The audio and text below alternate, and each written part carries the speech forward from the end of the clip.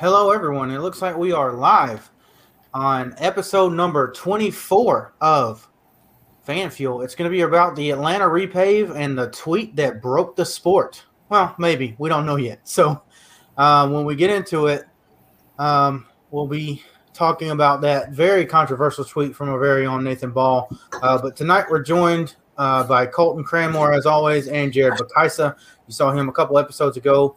And, of course, my name is Alex Harrington. Welcome to this show. We've got a lot to go through. It might be a little bit of a longer show. So, guys, before we get into it, I got showed up today. You see everyone in here except for me is wearing a hat. So I have to say that they're all wearing a little bit retro hat. So I had to go digging in my closet. So I'll do that too. I hate hats, but today I'll wear mine. Okay, I see. Martin's last ride, number 6 hat. I like to see. Oh, yeah. I'll join in on the fun. So, got 2 Roush Racing hats and a JGR hat, and I'm not really sure what hat are you wearing, Nathan? A Daytona Speedway hat, actually. Okay. Did you just call mine a Roush Racing hat? That is a Bill Elliott's own hat. Its name was, to be quite honest with you. I don't remember it. Like what? Dude, it was just like the whole time until I heard his episode on the Scene Ball. I thought that was a Roush Racing car, and so I went back to being a little kid and thinking that was a Roush Racing car. That was definitely his own team. So Bill Elliott owned Roush. That's what you're saying. Yeah, he was definitely driving a Roush car, according to my 3 and 4 year old self. I was negative, probably 5 years old. All right, well, we started off really good. I've already made my first mistake, so get ready to call me out for some more later on. Let's get right into it. We had a bunch of racing this weekend in NASCAR. We had 3 main events. We had some heat races as well. We got down and dirty with the trucks, but we're going to go ahead and start with Woke or Joke. We're going to have a different little feel to it this week. So we'll go Colton, Jared, Nathan, then myself. So first up, with the trucks being at Knoxville, Woke or Joke, they chose to go to Knoxville over Eldora.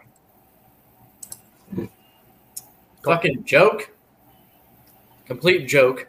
Eldora had, multiple lanes to race at. It was a very well-prepared track. And then Knoxville, granted, it's a flatter track than Eldora. Eldora is kind of that high-banked half-mile dirt, whereas Knoxville is, I think it's a little bit shorter, but it's super flat. So when you get these heavy trucks just kind of floating around on there, they definitely set in the ruts and rubber the track up pretty quick. And that's exactly what we saw, was trucks sticking to the bottom, and then you eventually saw guys just running over each other all night. The Knoxville race I didn't think was terrible. We'll get into that. But over Eldora, I don't think there's any track I'd take over Eldora in terms of dirt. I'll go against the grain. I'll say Woke, just for the fact that they're trying to branch out their different areas, going down to Knoxville for a dirt race. I guess it gives that area a little bit of a different view of scenery, and at least get to see NASCAR trucks racing rather than having nothing. It'd be nice for them to go, stay at Eldora, because that was always, like Colton was saying, that always has good racing, and it's always had a good show out. But it was nice to see them go to a different area just to get that area and taste of some NASCAR truck racing. Yeah, it's tough for me, but I'm going to have to go Joke just because I think Eldora went pretty well over their races. Like Colton said, there was good racing there. Even when they weren't wrecking every 5 laps or whatever, it felt like it was pretty good racing. You could see guys move around, and I wish Knoxville could find a way to do that a little better, because it's probably harder to do it on the flatter surface. Yeah, I'm going to have to go Joke. Like Colton said, big, heavy cars don't really produce good races on flat dirt tracks as it is. So we've just done that with the series that we take in there that doesn't even race on dirt except for once a year, now twice with Bristol. The Bristol race worked because Bristol is high banked, and the Eldora race worked because it is high banked, and they know what they're doing. They have had 5 or 6 years of preparation. Each year the race surface got better, which provided more lanes and better races as we went on. Even back to the first and second races, we saw guys climbing the fence because that's where they had to be, and that really wasn't indicative of good racing. But as we moved on, we saw better and better races here. Having a clean slate on a track that I don't think produces very good late model racing with even heavier cars with the trucks, I don't see why they thought that it would be very good. I'm sure they could do something about it, but we'll have to play around with formats and how many cars are on track and all kinds of different stuff to get this to actually work. I don't think it's a bad idea to be at Knoxville. But over Eldora, it was a terrible, terrible idea, and it's kind of petty from NASCAR, in my opinion, to not go back to Eldora. Next up is the format of the heat races, and that was 10 trucks. You get a point for position. You finish, that's 1 point for last, 10 points for first, and as many cars that you pass, you get additional points, and that's how they set the field for the feature. So work or joke on the heat race and its formats? I'm going to go joke just because there's no purpose to the heat races. They started all the trucks anyway. There wasn't no knockout. There wasn't a B main and an A main. They basically just qualified in a pack. Right. You know, I mean, and what it did was it took away, however many laps they raced in the heats away from good track conditions, away from really good racing that we would have seen. Because in the heats, we saw them fan out. We saw multiple grooves. The bottom was working. The top was working. And then, I mean, first 25 laps of the race. After that, the track just kind of set to the bottom. Jared, you did mention that they brought racing to a new area. Iowa Speedway is like 25 miles from there. Oh, I guess. Okay, yeah, you're right. You're right. But joke. Yep, I'll agree with Colton on that one. If you're going to have the whole field in the race, like, there's absolutely no point in doing that. Whereas you could just either make the race a little bit longer or have a. It'd make more sense if they were like eliminating guys and be like, all right, you're done for the night or you're not making the race or something. But it's just a waste of time, honestly, where you could have better racing the whole time rather than heat races that don't really mean anything besides points. Yeah, I can't agree with you guys anymore. I don't understand the logic behind it if you're just going to start everyone. You saw a couple trucks actually not even finish the heat races. Like Nemechek just pulled off and said, yeah, we're done. Because I think they were in a different truck and they had a couple laps and like, we don't need to take this risk and race if we're already in the show. So like they said, there's teams even out there that are seeing the same thing we are. Yeah, I'll say this, all of us, unanimous joke. Having the heats the same day, I thought was kind of dumb because like you said, the track just got worse and worse over the night. And then of course not eliminating anybody. I also feel like a random draw for the heats was kind of stupid. You had practice times. You could have inverted the field based on that, and that would have made the points matter more because you would have had guys that were ridiculously slow all night start up front, have a chance to get in that feature. We could have saw a fifth 15-lap race for a B main, maybe take the top 5 out of each race and started 25 trucks, and it would have been a good event. I know they don't want to do that because sponsors and all this other stuff, but if you're going to say all that stuff for sponsoring and everything, then, tough diddly. Like, just don't have heat races. I think it was a wasted effort, like you guys said, and overall, I enjoyed the racing in them, but it was just kind of pointless.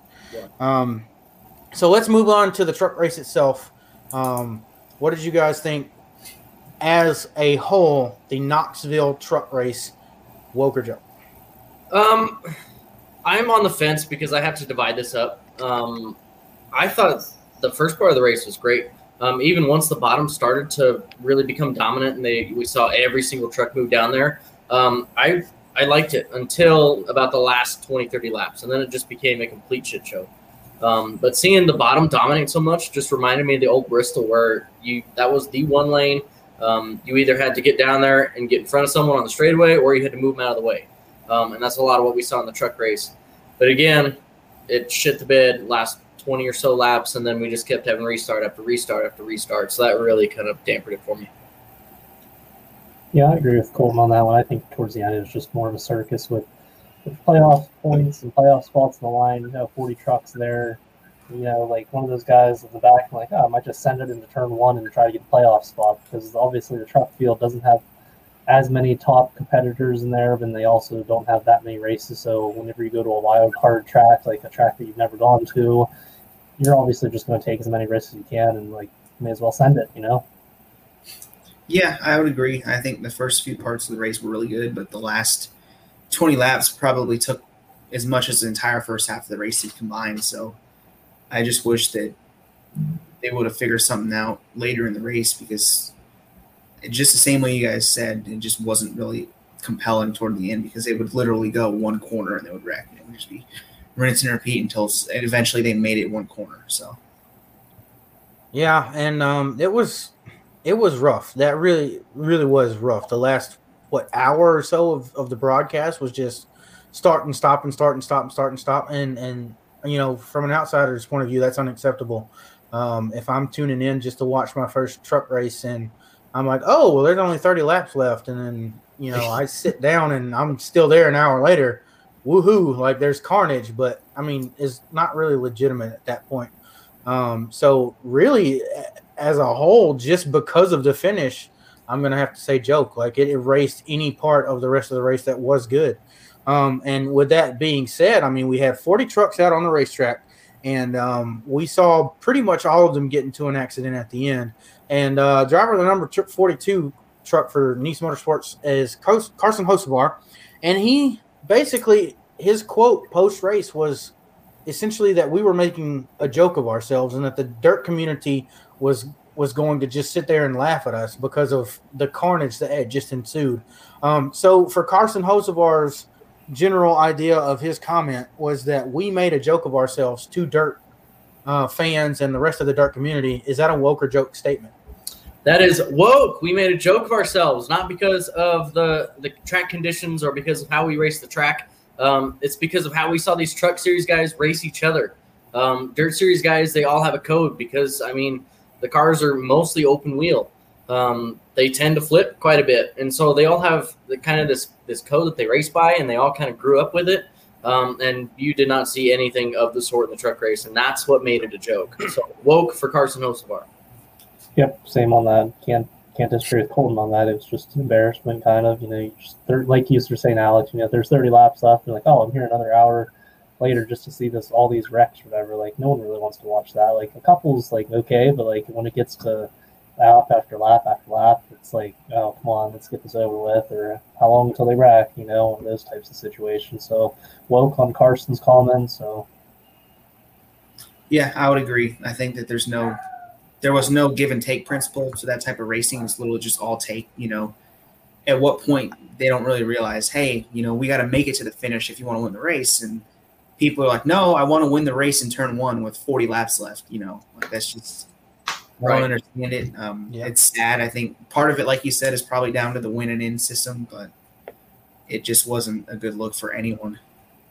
Yeah. So I'm going to kind of go off script just a little bit here. I know that we had talked earlier in the year about the dirt race at Bristol and then the COTA race as well being rain shortened.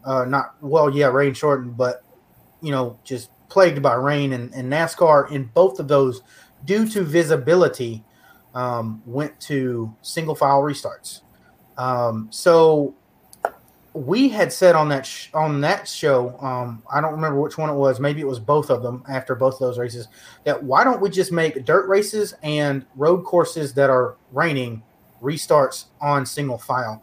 I think that holds bar, and I think NASCAR could have done, you know, a lot more with this race had we had single file restarts. But with that being said, knowing that we all kind of share that opinion, what is something that we could have done to prevented this, at all, not just with the single file restarts? The single file restarts would have been a huge one. Another thing that we need to implement, or I think they should implement, is a move to the back rule. At my local short track, if you dump someone, or if you get someone's quarter panel, even if they cut you off, if you're involved in the wreck, or if you're involved at the start of the wreck, you get moved to the back. You do not get to keep your spot in 6th, in 10th, or wherever. You get put back of the line. You'll see an official come out just like the Kurt Busch, and they'll tap their bottom real quick and point at you to send you to the back. And so I think that really would have helped us out here, because you wouldn't have had the guys that are a dart without feathers up there in 10th, spinning someone out, and then causing a huge pile behind him. Yeah, I think it makes sense. And something people realize with the single file restarts is that the bottom groove was dominant the entire night. So part of it had to do with guys that were restarting on the top. They didn't want to be there. So their first instinct wasn't to get moving. It was just to cut down to the bottom. Whether someone was there or not, they were just going to force their way into a hole that really wasn't big enough for their truck. So I think if they went single file, there'd be a lot less desperation that would get cut out because guys wouldn't literally have to run each other over for one piece of real estate.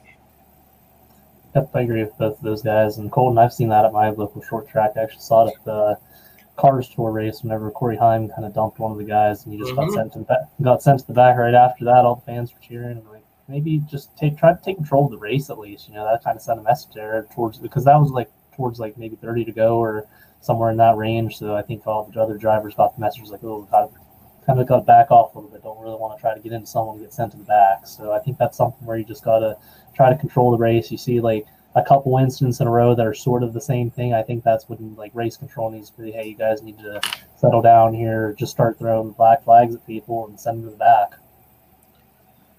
Yeah, and something that we do is, I hadn't even thought of that, even though I've done it before, is sending people to the back if you've been involved in an accident. But also there's limits. I know these are a lot longer races than your normal 25, 35 lap Saturday night shootout. But we have incident limits as well, like no fault or fault, depending on the series that's in town and what the racetrack itself's rule is. If you're in 3 incidents, we put you into the garage. Sorry, go to pits. We don't want you out here. You're ruining our racetrack, right? So that's something that could be done. Another thing, we talked about it with the heats. If we're gonna have heat races, get rid of cars. I think just the fact that there was 40 cars on this track, something that doesn't happen very often, if not at all, in dirt racing, is there's usually a maximum of 28 cars. Maybe there's some special shows on mile-long tracks where you've got more than that. But I don't see any reason to have any more than 28 cars on a feature in a dirt race. I'll say this for Eldora as well. 40 trucks is just too many cars to be on track. And I think that would have fixed everything. Yeah, and something else that came to mind too was, I don't know what they talk about in the hollers, all right? And none of us do. If you get called to the holler after the race, we hear it all the time. But it used to be a big thing. We would always hear in the broadcast, so-and-so got called to the holler. It was kind of like, oh, shit, And now it's just kind of, you see it every other week. Someone will get called to the holler. Right. Next week they're doing the same shit. So I don't know. Mike Hilton probably isn't there for the Knoxville truck race. They need someone in there to really put the fear of God in these guys. So, kind of Days of Thunder. Like, you aren't going to be stinking up my show. I'll pull your cards apart for 300 laps. And if you get, whatever he says in the movie, there needs to be someone in there to put the fear of God on these kids. Right. And something else in Carson's tweet was the lack of respect in the series as a whole. And you say that quote about not stinking up my show. Well, they had 5 overtimes, and they didn't get past turn 1 until the 5th overtime. So that is kind of stinking up the show. So how do we put respect in these drivers? They are all young. How do you discipline a young driver to let them know, hey, X is going to happen if you don't stop wrecking and all that kind of stuff? This one's a tough one for me, but I know I'm probably going to get heat from the 12-year-old fans for this, but I think a lot of it has to do with the playoff format. Like, they know that back in the day, you couldn't have bad days. If you wanted to make the chase, you had to be top 10 in points or top 12 in points. You couldn't afford to have too many bad weekends in a row pile up. And now, if you're above the top 30 in points or whatever it is, you can basically go out there, DNF almost every other week. And as long as you win one lucky race, you're in. So it makes them think that, hey, it doesn't matter if we crash or not. As long as we win 1 week, then we're good. So I think you made bad days or DNFs actually matter to a point, you probably wouldn't have so many guys that were having the whole, winner crash mentality, because I think you take that away from them. You take the ability for them to have a bad day away, and they're probably going to be smarter. Yeah. And to teach the respect to the kids, I don't know that there's anything you can do once they get to the NASCAR, the top 3 tiers level. That definitely comes from the short tracks, racing super late models and super stocks and everything. But I mean, to Nate's point, without stacking more gimmicks on, the only thing you're going to be able to do is take away some gimmicks. Take away that winner in, because if I've already won a race, say I won the second race of the year, I'm just going to go out and send the mail every week and try to win everything now. If I finish last, so be it until the playoff cut. Right. Like finishing last needs to mean something. Like right. It needs to have a consequence. Exactly. I think, stacking gimmicks on top of each other, take away playoff points. If you finish below this line and you've got playoff points, guess what? You just lost one of them. You just lost 5 of them, right? That we used to see guys get docked points all the time, and it was a huge, huge deal. Mark Martin lost the title one year because of it. Right. If you get into an incident and NASCAR deems it serious enough, take their fucking win away. Keep the win in the record book, but take away their playoff berth. Something. Yeah, I think like you guys said back then, say the whole point was to have as good of a day as possible every week. And if you had a bad finish or whatever, it would come back and bite you 10 weeks down the line. Mm-hmm. Whereas now it seems like you can blow an engine or whatever after dominating a race. It's like, doesn't matter. We got playoff points. Doesn't matter until September. Yeah.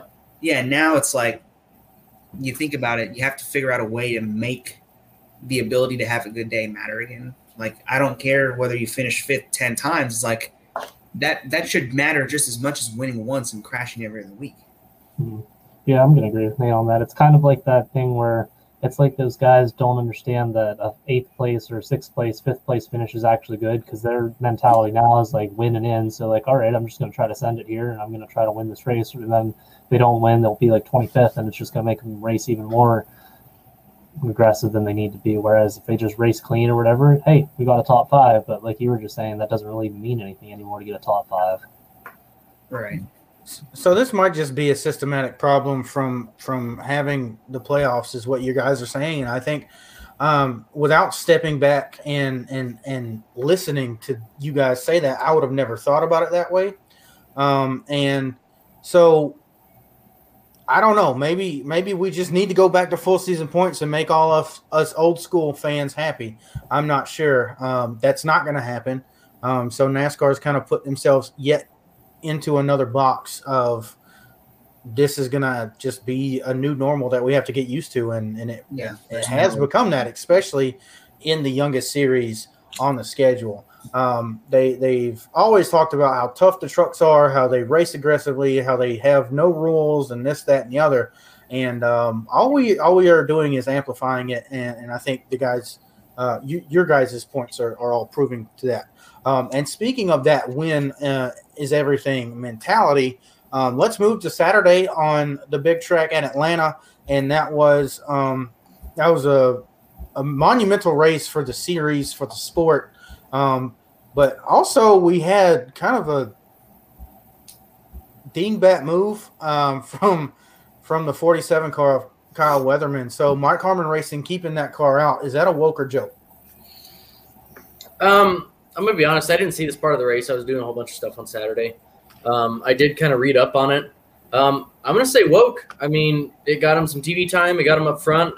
When I did pull on the race, I looked at it and thought, holy shit, the 47 car is doing so good. I even turned to my girlfriend. I was like, do you know who Kyle Weatherman is? Me neither. Like, that's awesome, And then I immediately saw him sail back. But I thought it was cool. I'm going to go woke. Yeah, I'll go with that, too. It's kind of like that situation in California when Landon Castle stayed out. And you guys remember that race?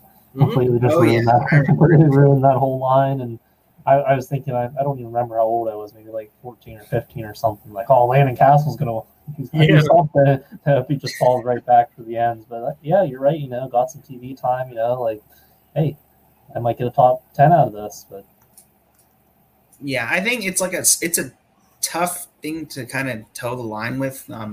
I think it's a woke if you do it right. If you're able to kind of just not make a complete fool out of yourself and not either get run over or cause somebody else to get run over, then it's fine. But I think if you know that you're going to be such a sitting duck to where you're probably going to cause a wreck, then it's probably not worth it at that point, because you're probably just going to get laughed at by the rest of the garage. And they're going to be like, the top guys are going to be like, hey, look at this guy. He's a weapon. We need to stay away from him. And I think there's a line with that. And if they knew that they weren't going to be able to maintain any sort of pace in the restart, then just it's not worth it. But if they could have, got moving enough to where they weren't going to cause anything, then it would have been okay. But I don't know. I think it's just hard to choose. Yeah, I'm going to go with a woke asterisk. So I think the move is great. I think the move is great on 99% of the racetracks in the schedule. But Atlanta with sandpaper asphalt is not a good move. I think, you saw that with, I want to say, Cole Witt in the Xfinity Series Championship. Oh, yeah. Daniel Suarez won. Everyone booed him for that. Everyone, just trolled him on Twitter and all this other stuff, and everybody was mad. And that's the only reason Daniel Suarez won the championship, is what people say. I don't necessarily agree with that, but when I look at the move, it's not late enough to work at Atlanta because of the tire wear. And honestly, he probably, if we were at Texas this week instead of Atlanta, he probably would have just moved from a 20th place position to a 5th place position because tire wear wouldn't have mattered and not that many people would have got around him in I want to say it was like 5 or 6 laps that were left in the race. However, he did have that suspension issue, so we'll never know exactly how much that would have helped himself.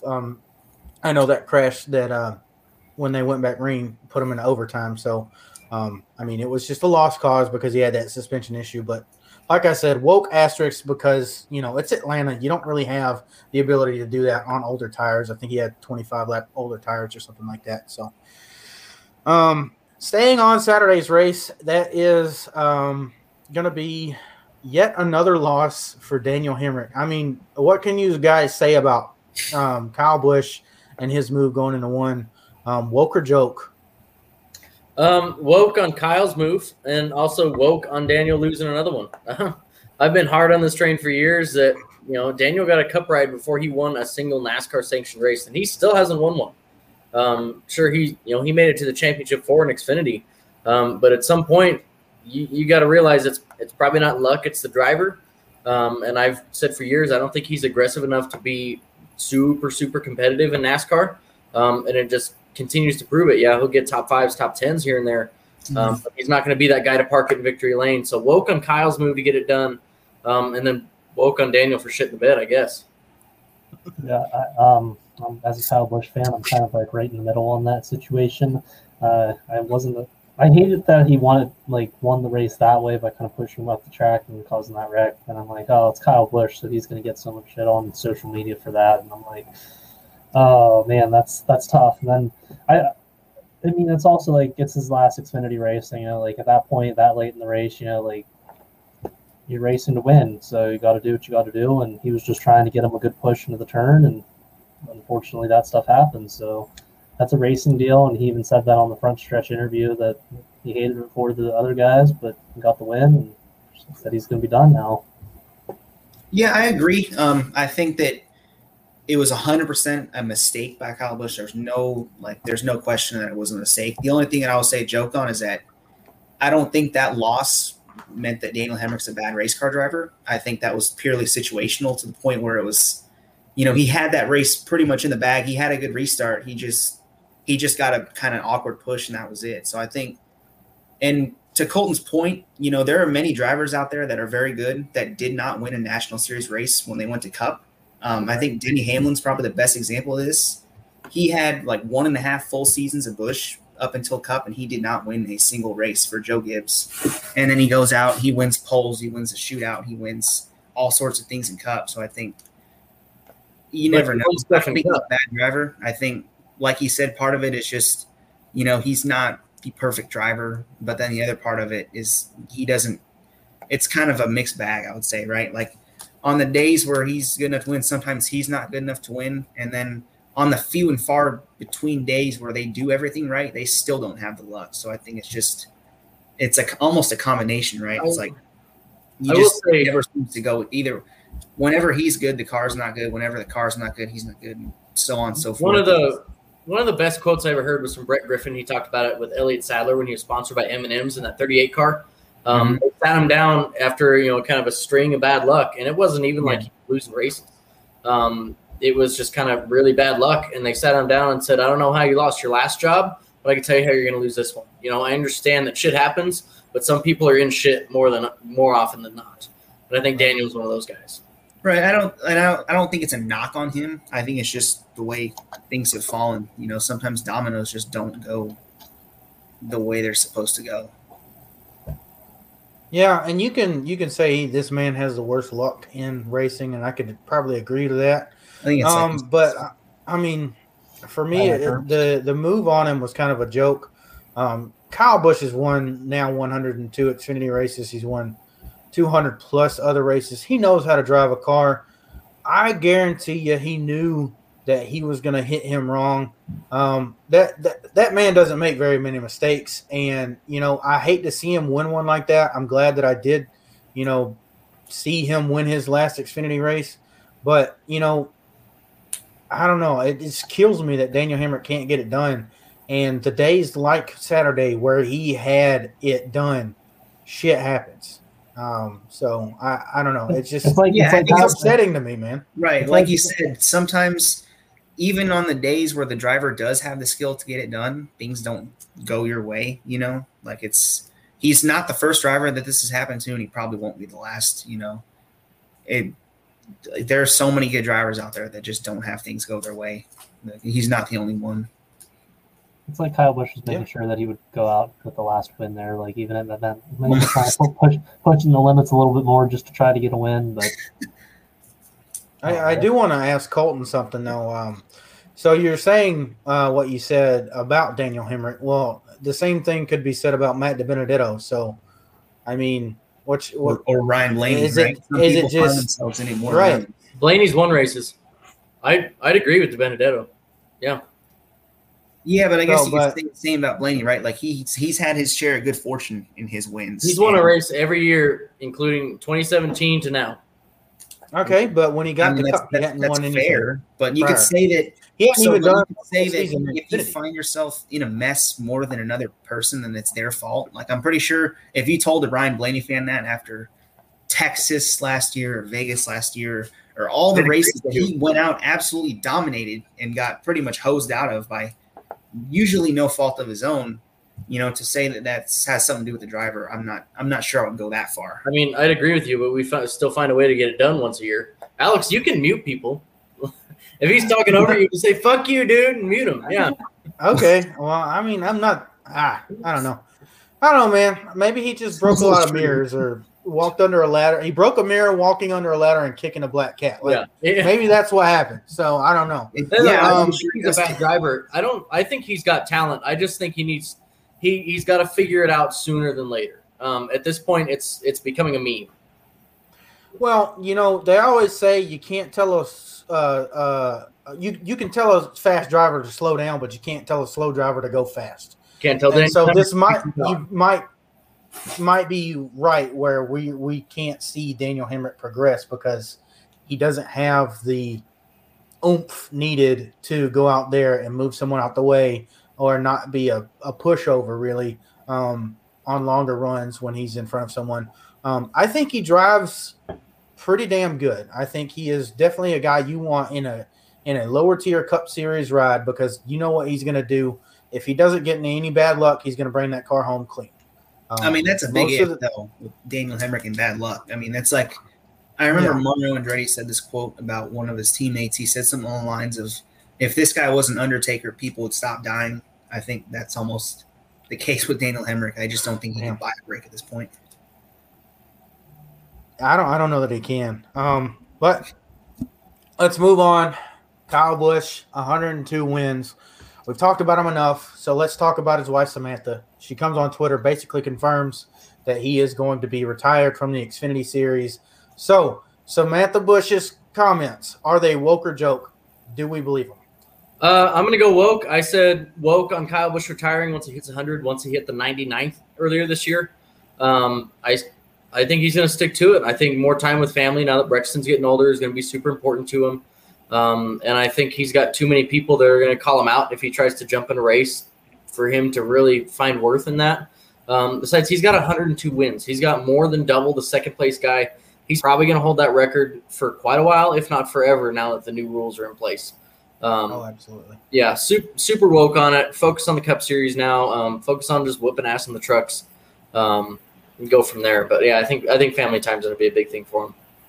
Yep, I'm going to agree with that as a Kyle Busch fan. I think he's going to spend time on Saturdays with Brexton, just focus on Cup Series Sunday, maybe run a couple truck races on Friday nights and get a couple wins there so I can enjoy Friday nights. But yeah, I think like you've been seeing his like social media, he's always like trying to push with Brexton or whatever. You're always seeing like inside videos of him and one of Brexton's races. I think he posted a video or something of him and Brexton again today. So I think that's going to be his Saturdays, and like you were saying, family time. I think that's going to be more important moving forward. And like if Samantha posted something about it, I think that's pretty legit that he's probably done. Yeah, I think I'd go woke. I think her saying it is probably a bigger confirmation than him saying it, because I think she was probably the one that didn't want him to run the super speedways anymore in the lower series.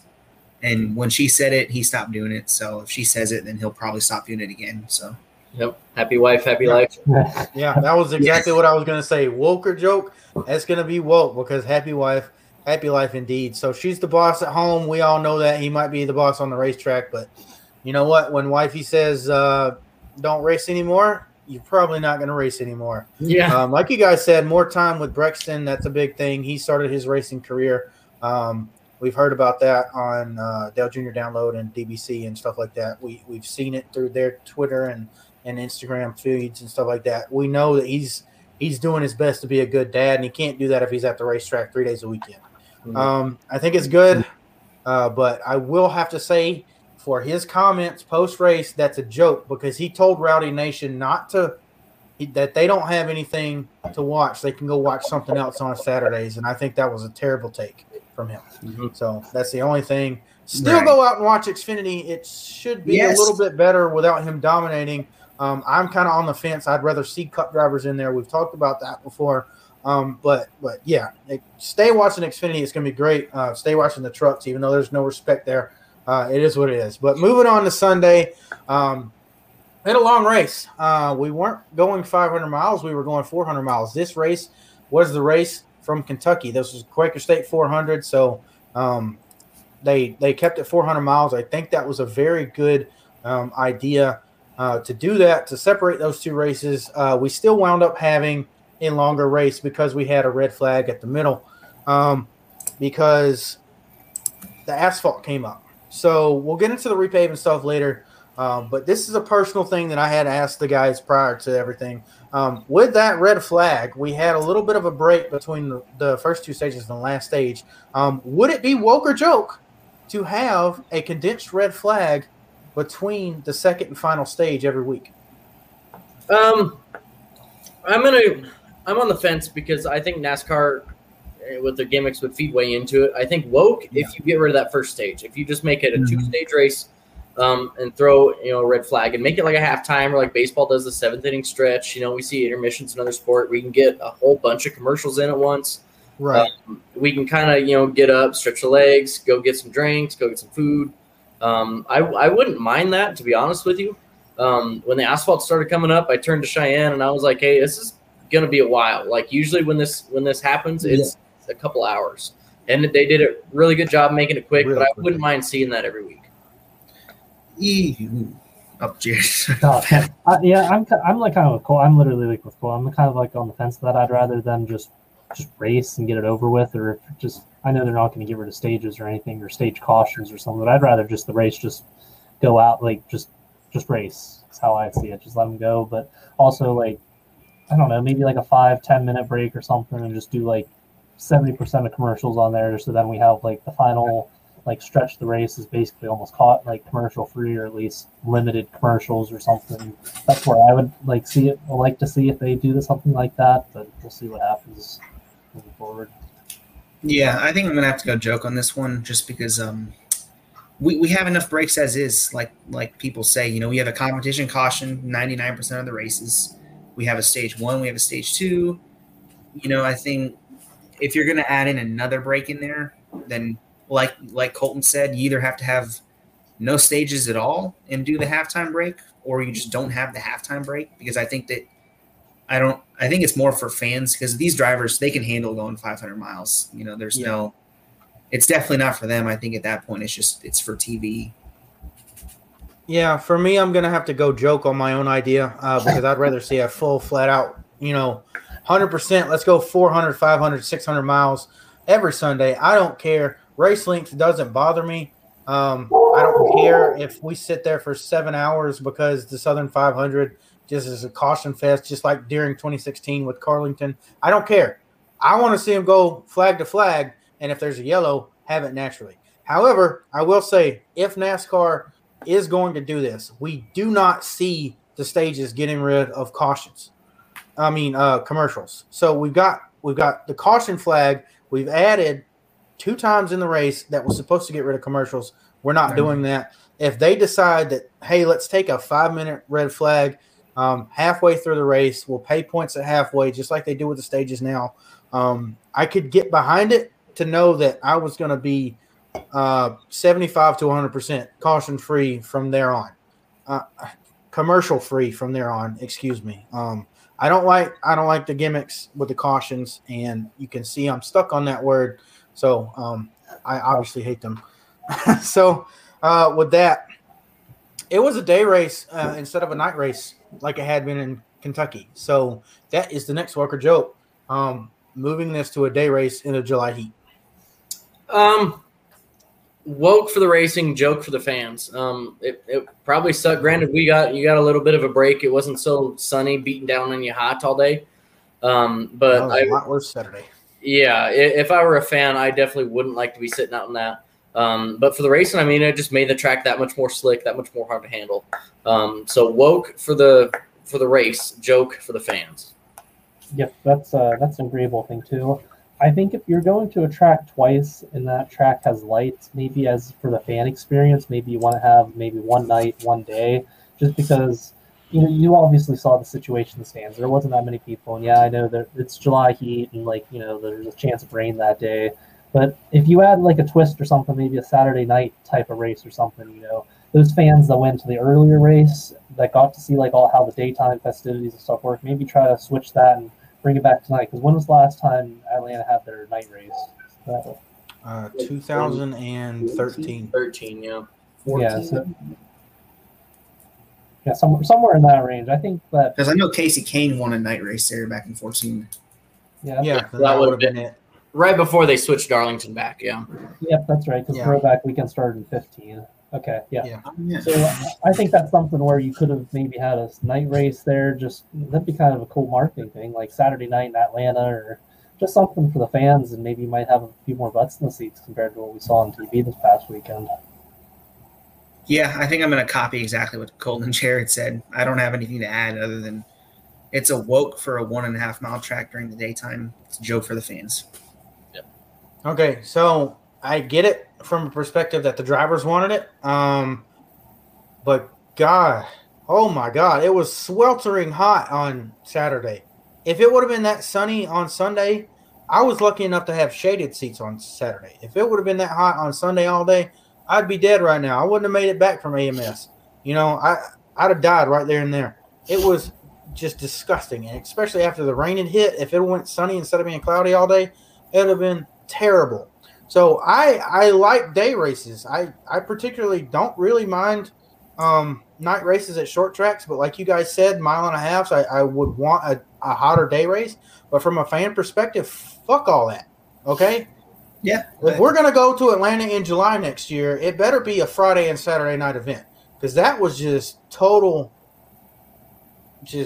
chaos. I mean, I don't know how people were doing it. People were as red as my shirt after sitting out there on Saturday, and I can't do it. Maybe they were just drunk enough not to feel it till the next day, but God bless them. As far as the racing itself, I'll be honest, I was kind of bored the first 2 stages. This is exactly why I don't like stage racing.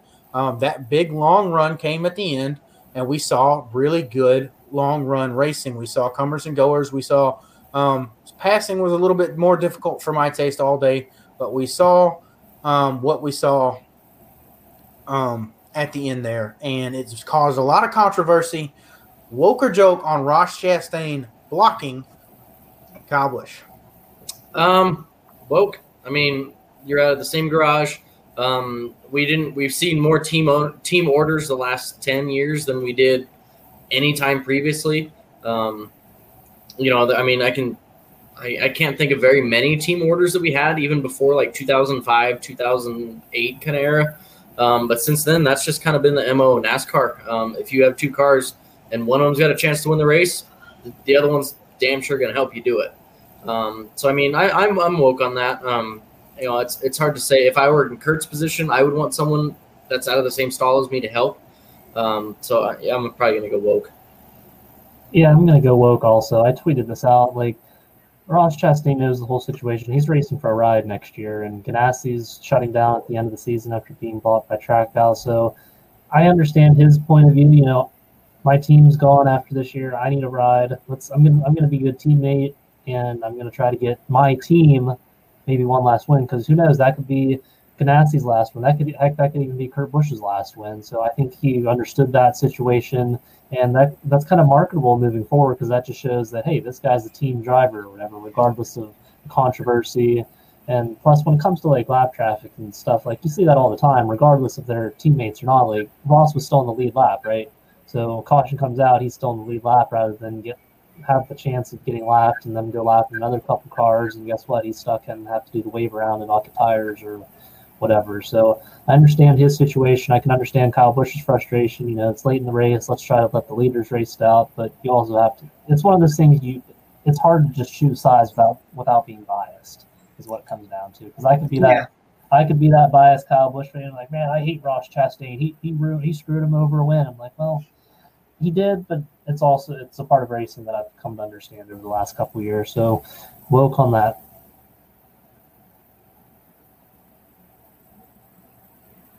I think Nate's paused. Was Nate froze? I think Nate freezed. So I'll go ahead and go in on woke as well. Yeah, am I here now? There's Nathan. Oh, he's back. So for me, it was kind of woke. I thought it was a great move. You got to do that kind of stuff. And you know what? If you're fighting for being one lap down, it's totally 100% acceptable. Yeah, you just went a lap down because you held up the second place guy that was trying to go for the lead, but that was your teammate that was passing you. That's an oh well moment. He has a lot more, I guess, I don't know, respect for me for doing that than if you would have done that and he was already 2 or 3 laps down. Even then, though, I would have understood the move, because that's your teammate who's trying to get a win. And as an organization that's shutting down, you're going to want to do that. I don't care, if you think that you're going to get the replacement ride or not. As a number 2 Trackhouse car, it doesn't matter. Like that's a move that you have to do. We've seen stuff like that. We saw the Christopher Bell, Denny Hamlin debacle at Martinsville last year. Eric Jones, you're right. Sorry. He's driving the 20s now. So. Everybody forgets about Eric. That's why he got put into the 43. So, Nathan, now that you're unfrozen. Yeah, I think it's a tough one for me. I think that move was solely done as a thing as Ross Chastain saying, hey, Trackhouse, please hire me next year.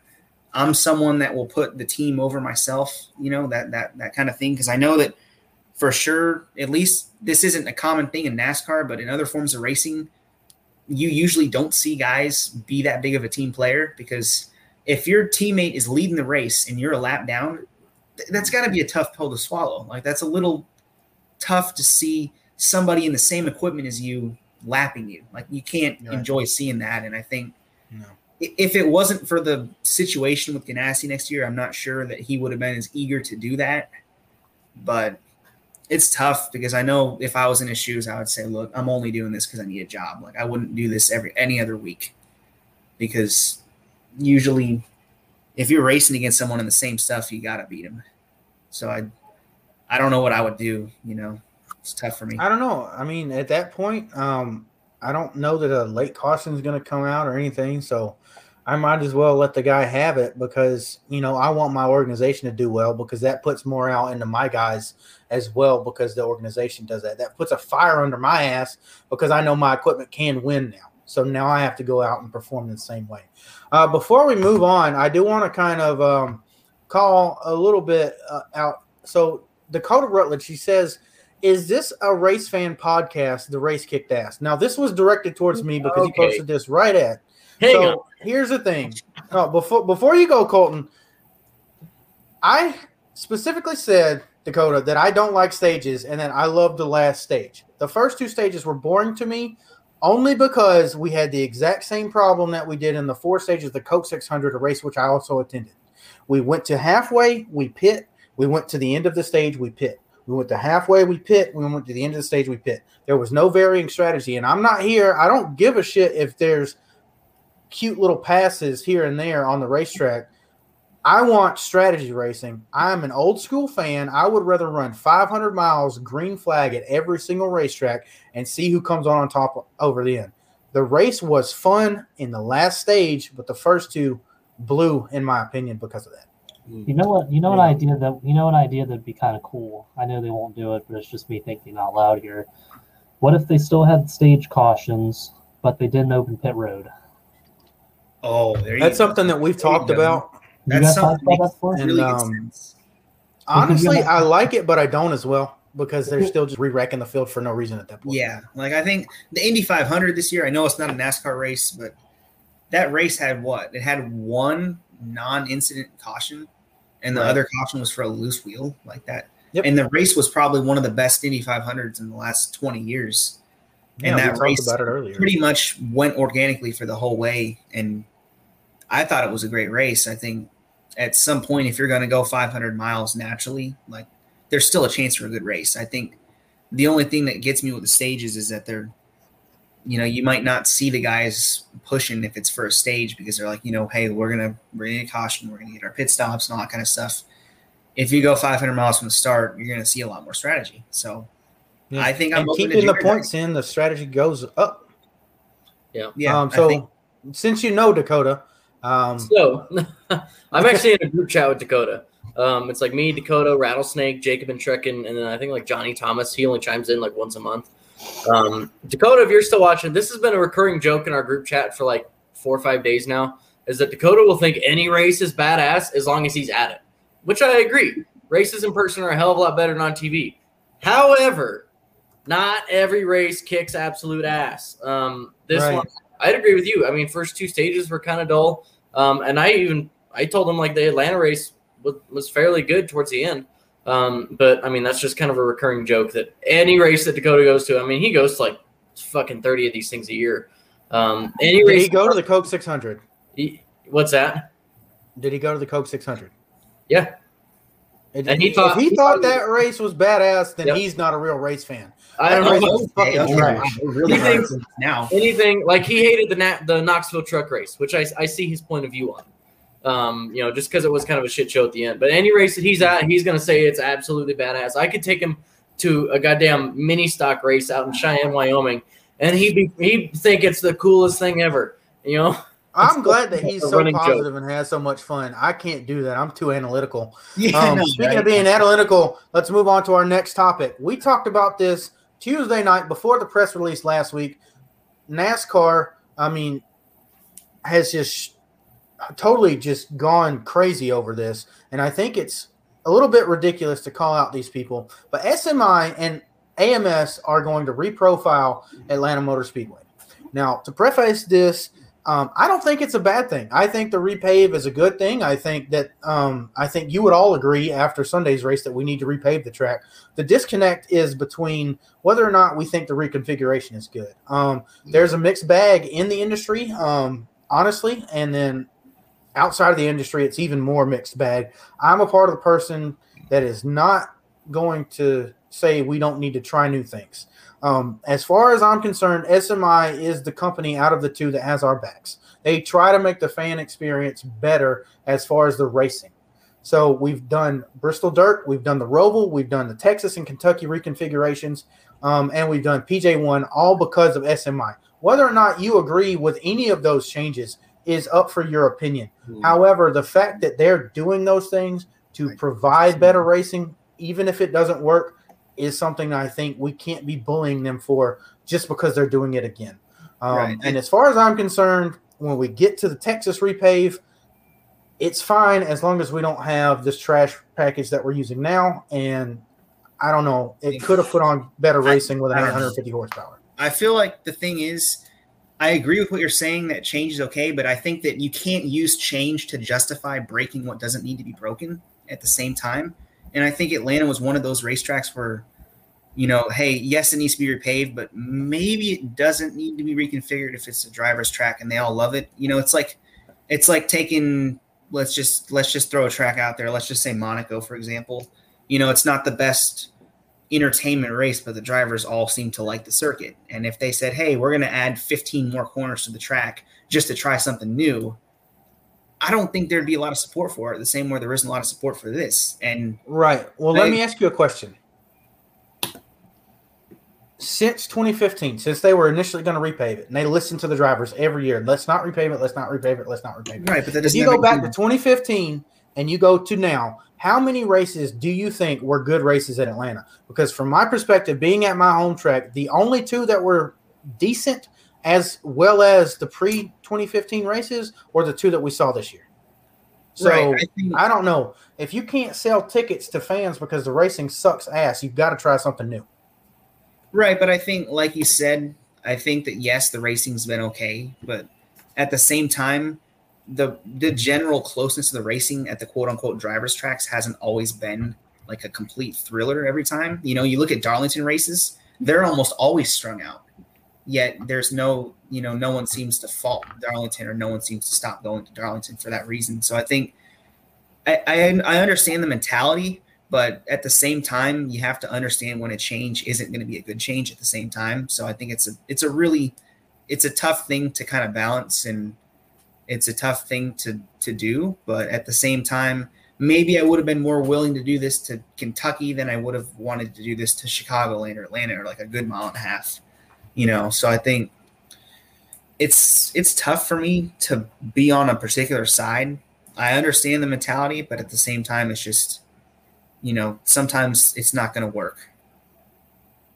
I think it's just like a driver's favorite, like you were saying, like it's just one of the driver's favorite tracks. And I think, like, rather than like what you were saying, like in Kentucky or Chicagoland or something, just the fact that it's Atlanta, it's like a nostalgic track for them. It's like a historic track. There's a lot of history there.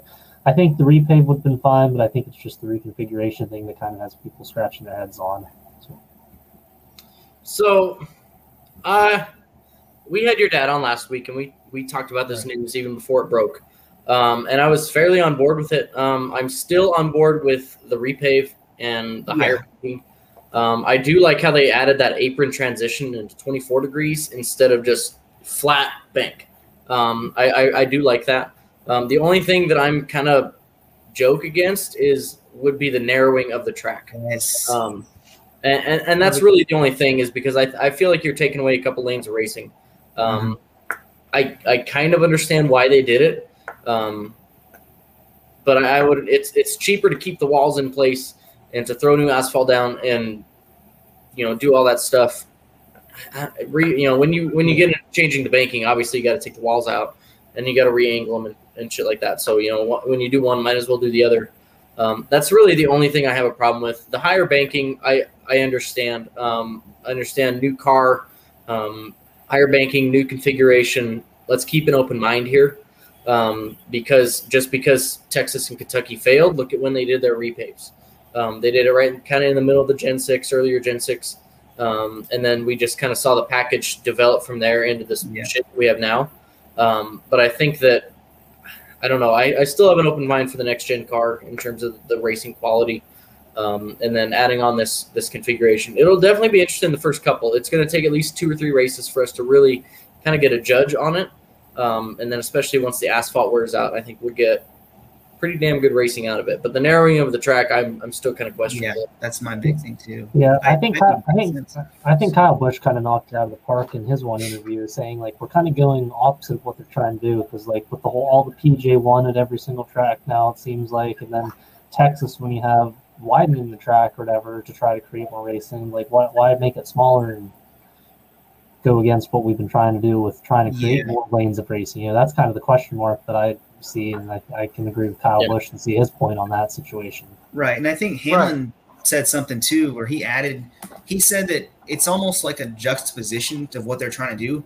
He said that Atlanta wants the track to age quickly, yet at the same time they want pack racing. Those two things don't go together. And if you want aged surface, you probably won't get pack racing. And if you want pack racing, you probably want a smooth surface. And I think that they seem to not know what they want.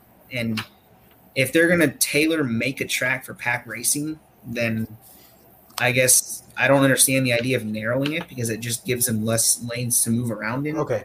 You know, if it's as wide as Daytona and they can barely fit 3 wide at Daytona, then I don't see how you're going to make a move at Atlanta. I see. Okay, so here's the thing. There's a couple points that you guys are making. All right. First of all, I love Atlanta. So I got Dakota in the chat over here saying some shit. Got to be a racing fan. I appreciate Atlanta. I love Atlanta. The drivers love Atlanta. It needed a repave. When you move the banking higher without pushing the embankment up, without just taking the walls down and redoing everything, you have to narrow the track. It is going to be 40 feet wide. Like you said, Daytona is 40 feet wide, but it squeezes in 3 people. Okay, well, we've got 4 wide going into 1 and 2 this weekend. We'll have 3 wide going into 1 and 2 elsewhere. Like Colton said, we'll have a 24-degree banking under there, under the apron. So people will probably try to use that, trying to pass people on that apron going into 1 and 3. That's going to be fun. When you say Denny Hamlin's quote, it pisses me off to no return, because Denny Hamlin is someone that I respect utterly. I love him. He has been my favorite since 2006. He is now a car owner. I love that team. I want him to support everything that he does and everything that he says. But when he says an abrasive surface doesn't lead to good pack racing, I want to punch him in the fucking throat. Did you not see any plate race at Daytona or Talladega before they got repaved? But they were fair, and there was passing, and there were good races. Right. But to be fair, I don't know if I would consider those a pack race for more than a short run, because you saw races like the Busch Series race there in the late 2000s. You know, you'd have guys literally gap the field. You know, it was a half pack race, but it wasn't really a pack race for the entire distance, if you will. Okay, but we don't need pack racing for the entire deal. It's not going to work on a mile and a half. Right. So I think they're doing is they're making the All-Star race that we saw with the hood scoops and all that stuff come out. I think they're going to make that available for a first part of the run, but then we'll have comers and goers at the end of the run. I think that this is going to be a homogulation of a lot of different types of racing, because it's going to be a new car, because the tires are going to be smaller. They're going to have to be a little bit harder because of banking and speeds. But I think it's going to wind up racing like a 70s or 80s Michigan Texas World Speedway type race. And we're going to not see as much pack racing, but we might see 4 or 5 cars in a line go out, and they're going to be passing constantly. And I think that I think it's going to be that way. My just analysis of past races, I hope it's going to be that way. I think it's going to be that way. And I think we're going to come out of this with a more entertaining racetrack than we have now. It's not going to be the same type of racing. It's not going to be as good of racing from a perspective like all of ours, because we love old school driver's track. But it's going to be more entertaining. And I think more fans will appreciate it if we do get that super speedway style racing that we had pre-race or restrictor plates. My only thing is that my concern is, are they going to have to lift midway into a run? Because my fear is that if they're already with a bigger spoiler, they're already flat out for most of the run in Michigan with a little bit of lifting here and there. And that's, I would assume, don't call me out on how steep Michigan's making is, but I would assume it's probably less than what Atlanta is now. I think it's 20.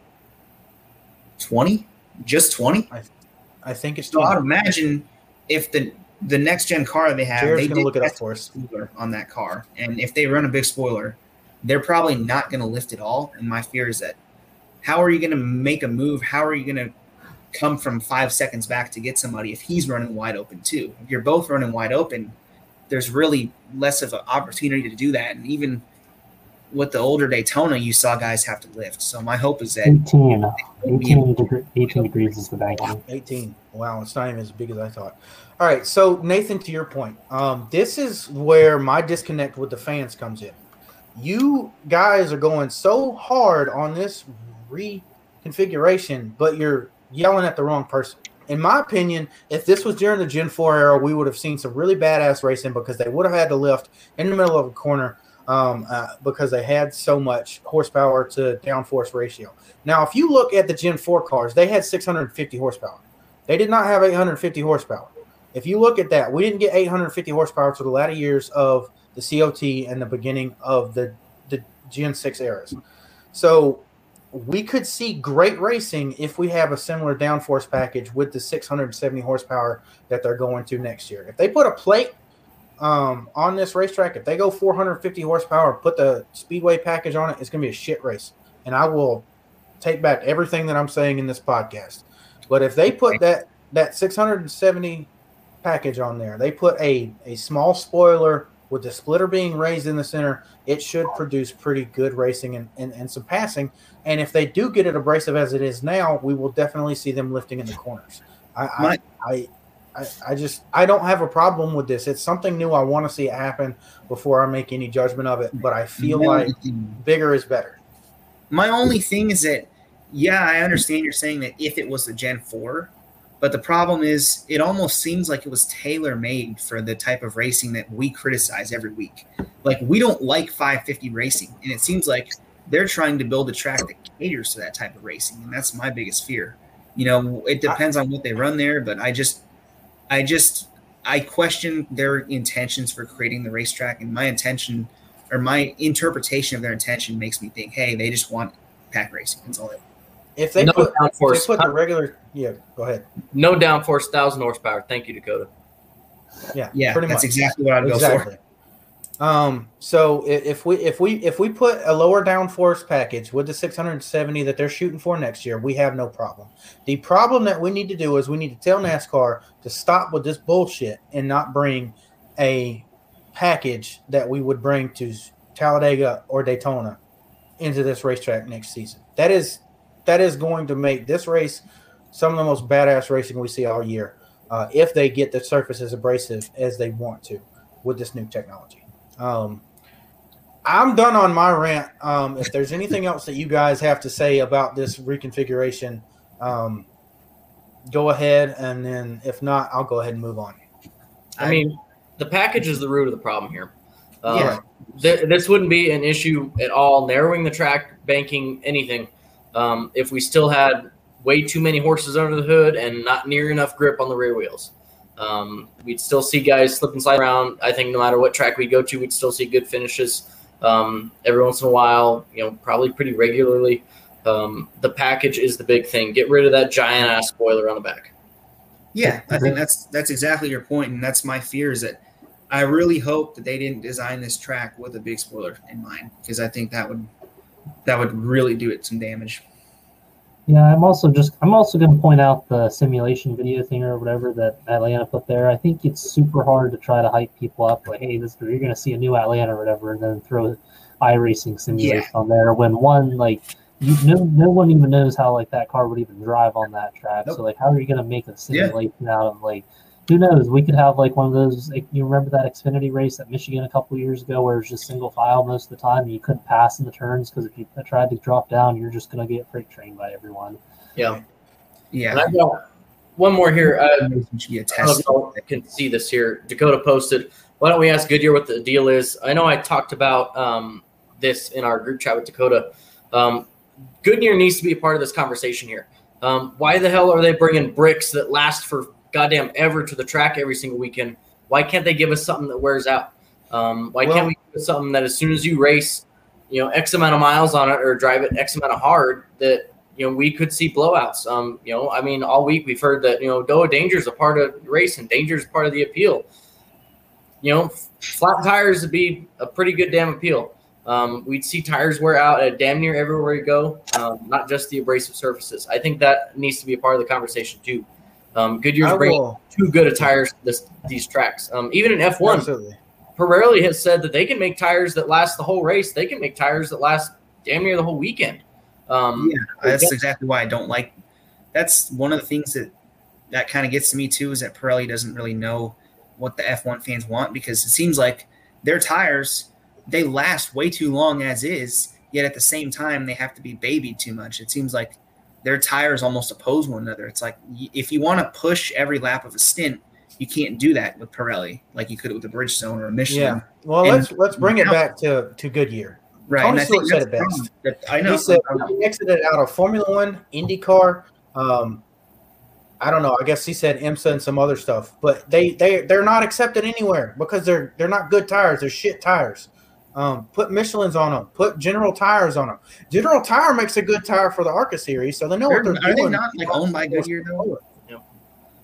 I think they are.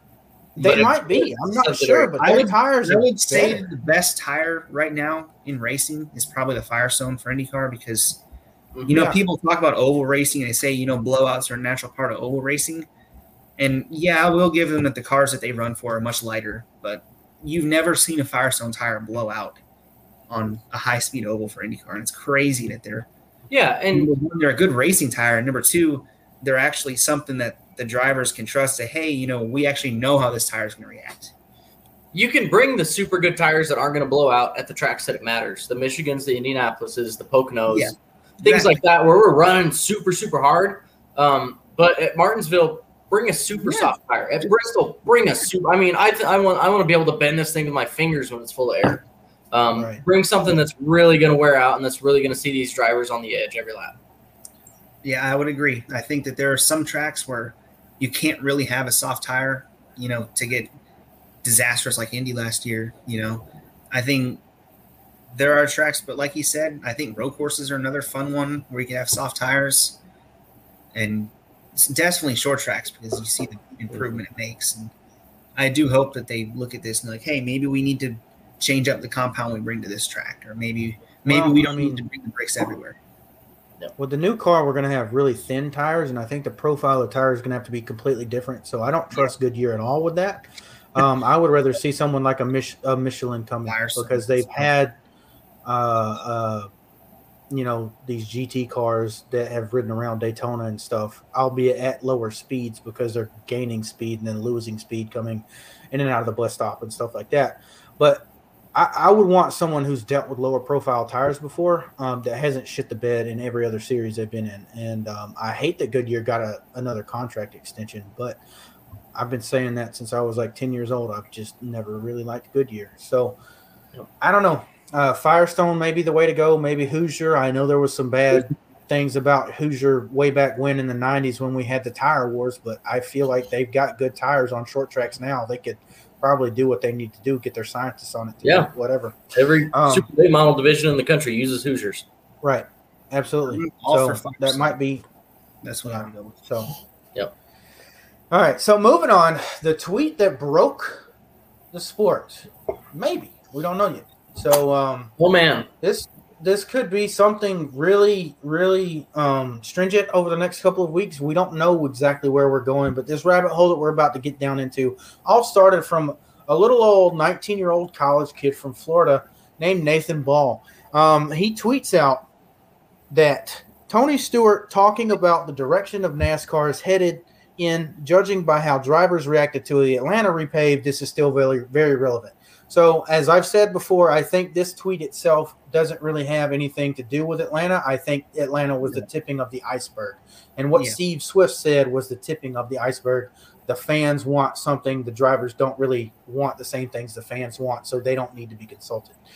So, as we get into this, Tony basically says there's guys up there that's never done anything with a race car, never even sat in one, much less raced one, trying to tell us what we want as fans and or race car drivers, and not really caring what the race car drivers say. So this tweet pretty much broke the sport. So let's get into it. Nathan, what's the disconnect between NASCAR and the race car drivers right now?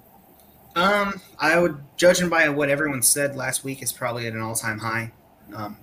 I don't think I've seen that many drivers interact with one tweet in particular for a long time. It's very strange for drivers to jump on one fan's tweet like they did with mine. So clearly it must have struck a chord, and clearly they're agreeing with it. And, who knows how many of the guys saw the tweet and didn't interact with it, because I'm sure there were a lot of views with the tweet and a lot of people that were not on Twitter even watching the video. So I think there's almost something to it that it kind of hints at underlying problems that we're not seeing, because if if a group of drivers is going to agree with some random kid over their own leadership, then there's got to be some stuff behind closed doors that we don't know about.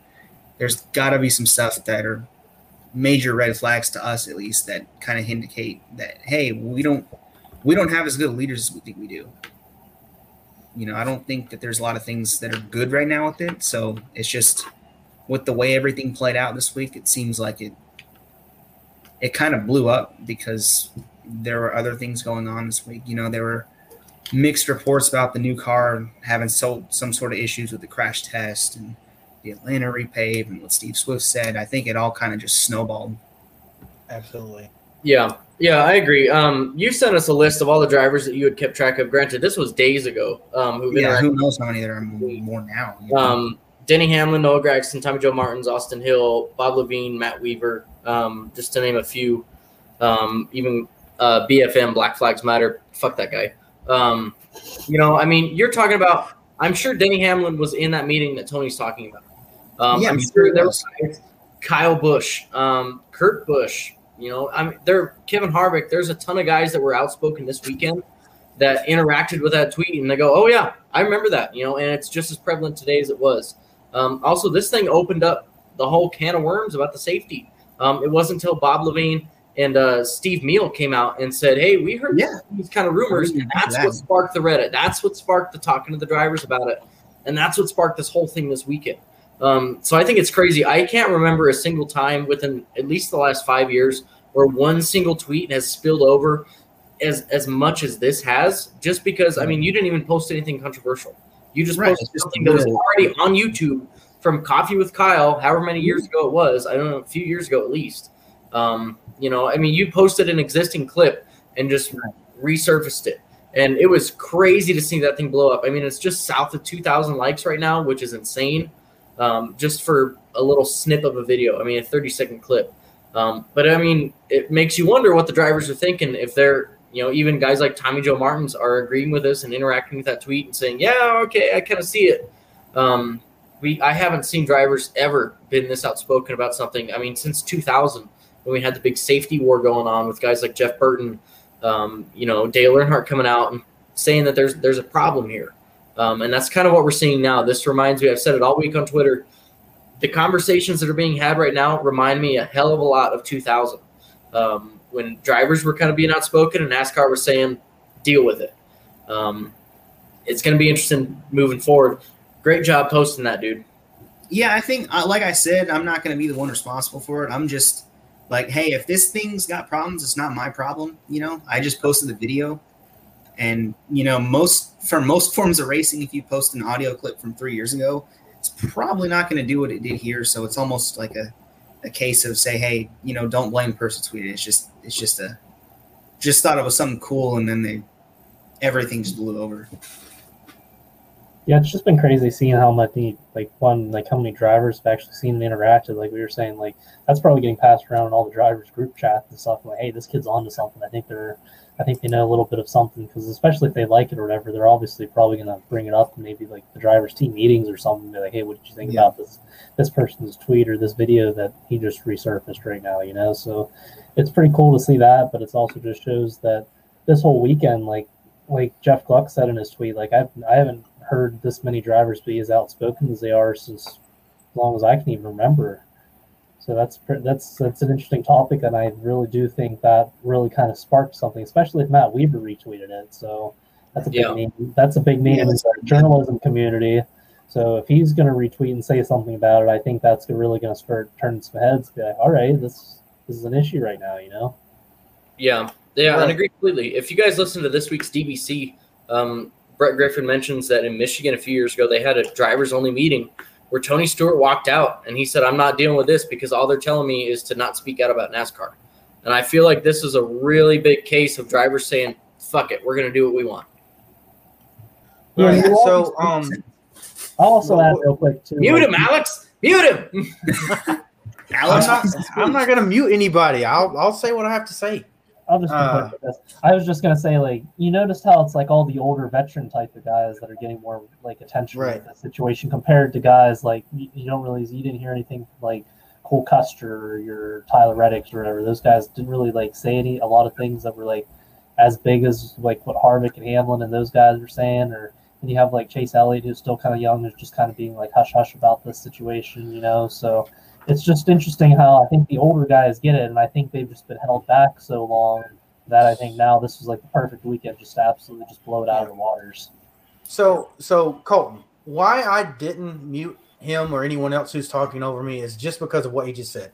He reminded me of something that was said about the repave, and that was Chase Elliott said, "It doesn't matter. I've raced here. I've wanted to win here. I'll win here on the new surface.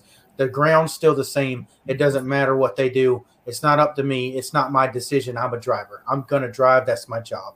Someone else's job to do all the layout changes and all the logistics of that." So when it comes to something like this, on kind of a different point, when Nathan and I came together, I had been wanting to do this since 2015. I wanted a voice for the fans. I wanted to show the sport what we wanted from our own perspectives, right?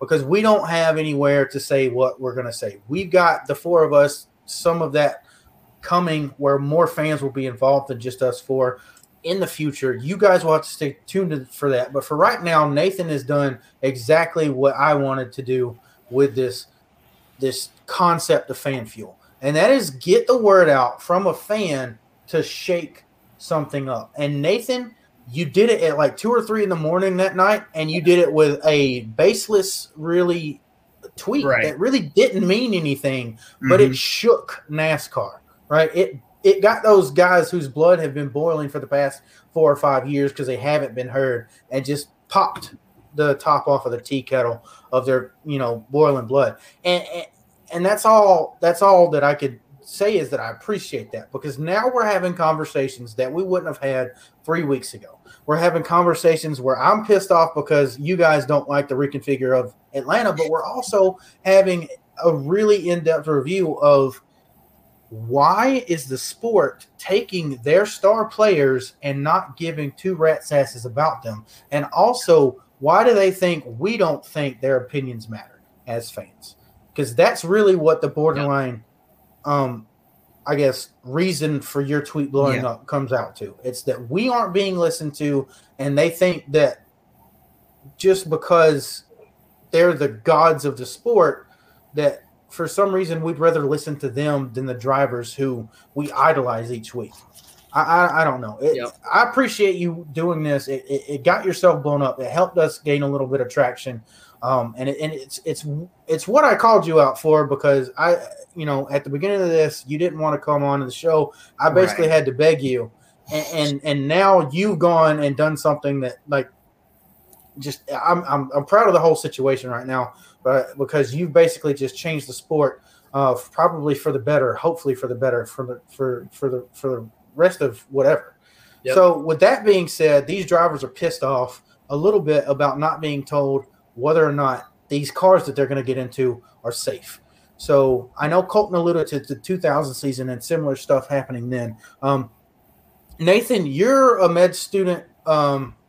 Where does this safety kind of revolve for the sport with you? I think the biggest thing is transparency, like you said. There was an article posted, I think, last night with Matt Weaver talking about how they had a couple drivers come on there and talk about how they had met with people in the sport and they didn't actually get any answers as to how safe the car was. And I know Kurt Busch was saying, like, hey, this is a little bit weird that I met with this guy and they didn't even tell me whether it was good or bad. They just told me it was inconclusive. So I think that's the biggest thing for me. I think that another thing that people don't really realize is that when it comes to safety and all these kind of things, it's kind of ever changing. And I think the fact that it's rumored to have taken a step back is a confusing part for me, because at least 9 times out of 10, they normally don't take a step back. It almost reminds me of when IndyCar made their little split in the late 90s. And I think the new IRL cars were kind of dangerous. I wouldn't say they were death traps, but they were certainly a lot more dangerous than they should have been. It almost reminds me of that, as to the sport sort of going backwards rather than forwards. And I think another problem that you're going to create with that is, again, the transparency. Like, if you're a sanctioning body and your driver's like, hey, I want to know how safe this car is. If you're telling them, hey, well, you're going to find out when you strap into Daytona, that's not really a comforting thing. No. It's like if you're going skydiving and they're like, we don't know if this parachute works or not, but you're going to find out when you pull the cord. It's just there's some stuff you just can't do, and in this scenario, you have to be honest. Yeah, I agree. I know a lot of younger fans, Nate, Jared, probably even to an extent, don't remember 2000. I wasn't very old at that time, but I remember what was going on. I remember Adam Petty dying. I remember Kenny Irwin dying. I remember it being a pretty big deal. And I even told you guys in the group chat, like, I think my parents stopped letting me watch races for a couple weeks just because my dad did it at the time, and he was a super big racer going for a championship. And for a little kid to go see someone die on TV and then watch my dad go do that same shit 4 days later, 5 days later, that could have been pretty traumatizing. And to Nate's point, I don't feel like they're just throwing safety out the window, but I think it's the lack of communication. We all know that NASCAR loves to brag on themselves and pat themselves on the back. If this was a super safe car and they knew they had the data to prove it, we'd have seen it by now. If they knew that it was even comparable to the Gen 6, and we could say, and they could say, hey, we got good crashes here. We can match them up. We can compare them. It's good. They would have came out and said it, at least to the drivers. And that's the biggest worry that I have is the drivers have these concerns, whereas in the past, fans have had concerns, and the drivers are super quick to hush it down and say, no, you guys are wrong. You guys are wrong here. But the fact that we saw Chase Briscoe go on Reddit and reply to a comment of, hey, would this test have killed the dummy from what you've heard? And he says, yeah. That's exactly what it would have done. That's pretty concerning. The drivers haven't even been filled in this loop. It raised a lot of flags that NASCAR probably has some questions that they're asking themselves, not just to the drivers. And I mean, we'll probably get into it here in a little bit, but the Michael McDowell of racing isn't supposed to be safe. We don't need to take a step backward. Let's keep it the same. Let's improve one or the other. We don't need to go backwards. We don't need to see more guys dying. That would kill the momentum of the sport. As much as new fans would tune in, you'd see a lot of these older guys going, we haven't had a death in 20 years. Why in the end did someone get killed over this seemingly, this wreck that we've seen dozens of guys survive in the last 15 years? Whereas new fans would say, hey, they haven't had a death in 20 years. Here's another one, yada, yada, yada. For a lot of these older fans that have been around quite a while, it really turns me off that these rumors are even happening. I think, like I said, disappointing. I think the toughest thing is that it probably wasn't intended to be less safe than the other car. I don't think they intended it for it to be like this. I'm pretty sure it's just a combination of, either, hey, even the best engineers make mistakes every now and then, and there's probably a case of that. It's not the mistake that bothers me. It's how they handle the mistake with the fact that they're not willing to admit it. That's the biggest thing for me because no person is going to be infallible in any particular field. And I think science is always one of those fields where there's room for mistakes. And when those mistakes happen, they're pretty bad usually. And I don't fault them for that, but they've had a long time to fix it. And I think it stems from almost a little combination of multiple areas. I think part of it is there's a worldwide part supply issue right now that multiple drivers have hinted at because of COVID. There's a money issue because of COVID. And then you've got manufacturers that have never had any experience with NASCAR before trying to build a stock car when all they've built before are open wheel cars. So they don't really know how to do this. So when you give an inexperienced manufacturer a chance to make a race car like that, there's going to be all sorts of kinks that need to be ironed out. And like I said before, if you admit you have a mistake, then that's no big deal. Just work on it. You can fix it. But if you know you've made a mistake and you refuse to admit it, especially when said mistakes got consequences, that's where all the problems lie. Because if you're not going to be able to admit you made a mistake, then what are you going to do if somebody actually did die? Right. Exactly.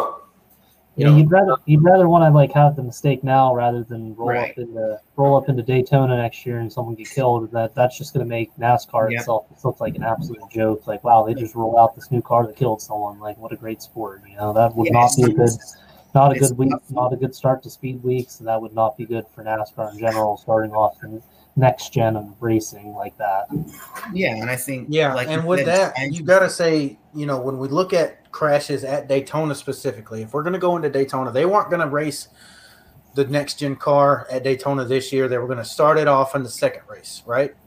So what do we see at Daytona? You see the big ones. You see these really massive wrecks, especially the two that I thought I saw someone die. And that was Austin Dillon's crash and then, of course, Ryan Newman's crash in 2020. If we have a moment like that, just like Jared just said, if we have a moment like that at Daytona, not only are we going to be scared that we saw someone die, but with the little information that we have, we might actually see someone die. And like he said, you can't have that going into the next generation of a car. I guess you've heard Colton and Nathan both say this. You can't go backwards. If you're going to have a new iteration of something, that has to at least match the last one.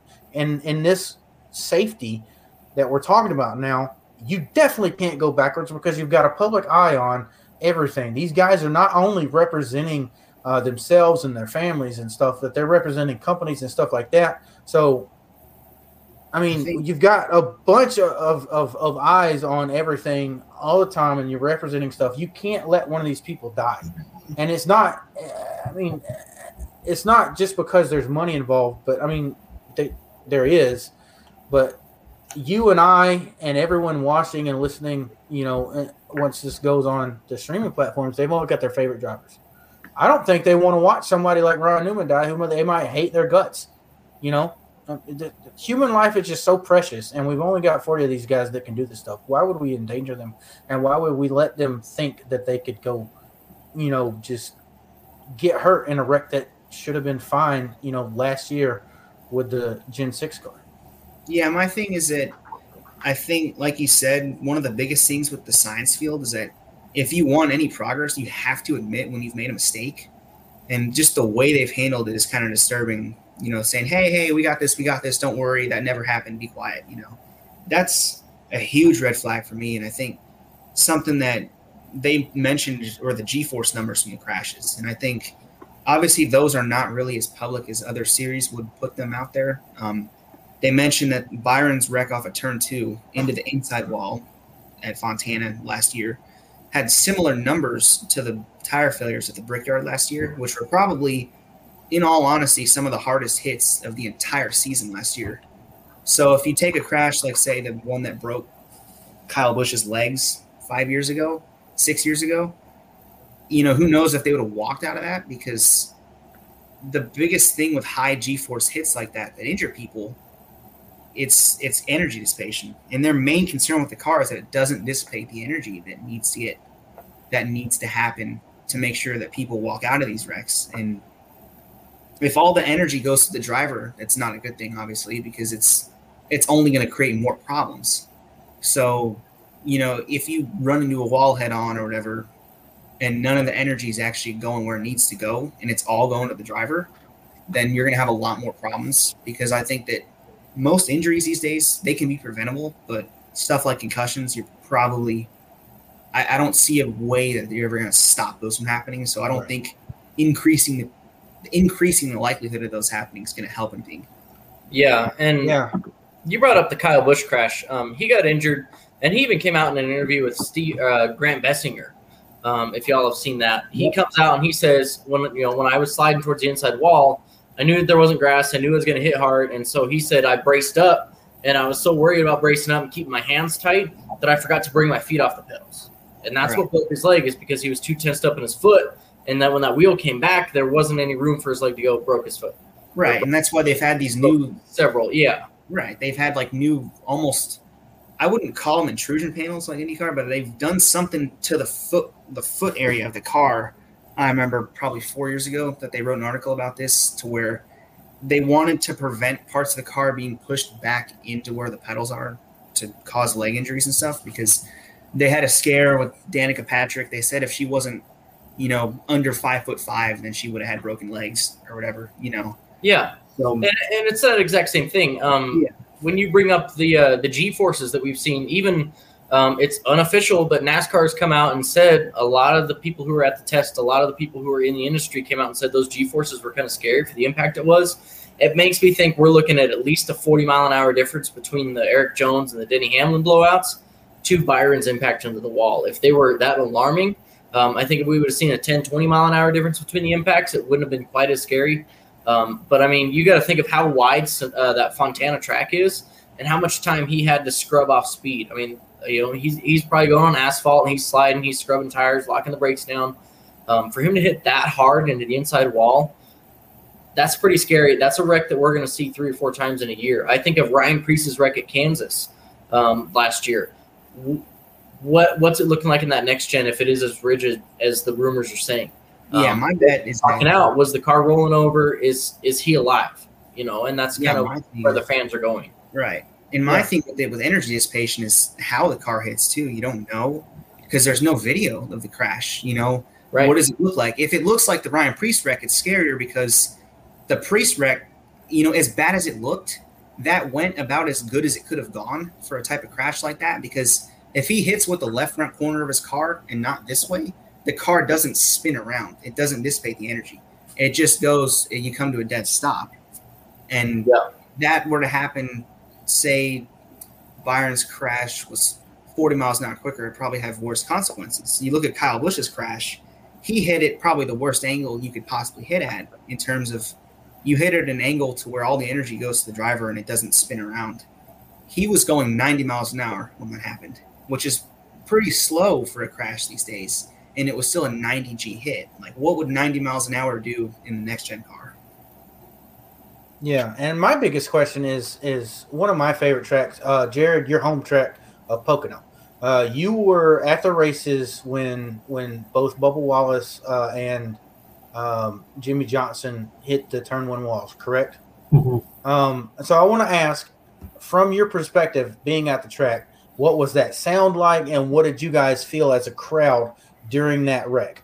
Because whatever you felt, it's going to be 2 to 3 times that if we have a similar crash at Pocono. Well, considering they both happened like turn 1, you definitely heard it because it was such that that's the fastest straightaway, and you're going right into that wall. Like that's you could hear that from where I was sitting, and then like it's just that awkward like eerie silence. Like, oh, is he going to get out or whatever? Because you've seen at Pocono, there's been some gnarly wrecks there before. Like you got like the Dale Jr. Steve Park one. You got Elliott Sadler trying to stroke. Like he got like lost his whole engine out of one of the hits that he had. And there's just always been so many wrecks there. It's like, oh, are they going to make? Are they all right?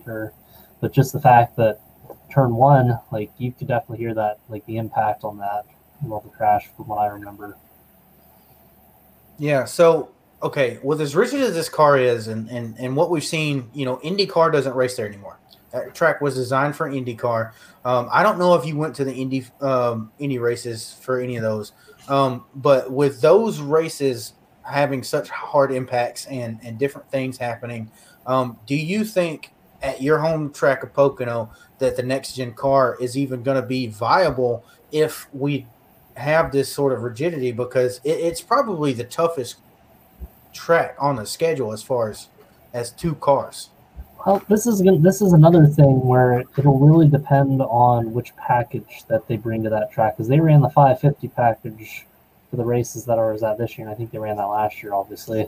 And it's just, I think it's a lot easier for the drivers now because they don't really have to brake or anything. Like you saw Kyle Busch, he didn't even have to shift the entire last stage of the race. So if they're running a higher horsepower package and it's like old school Pocono where you're shifting so like more often than not, then you might have that risk for like hitting the wall or something, or taking that turn way too fast. Whereas with the package we have now, they just have to lift a little bit and just cruise into the corner and get a draft and you're good to go. Because we haven't really seen any vicious crashes there the last 2 years with the package that we've ran, or the last 3 years there. I can't really remember any like severe crashes there prior to the 550, 750 package split.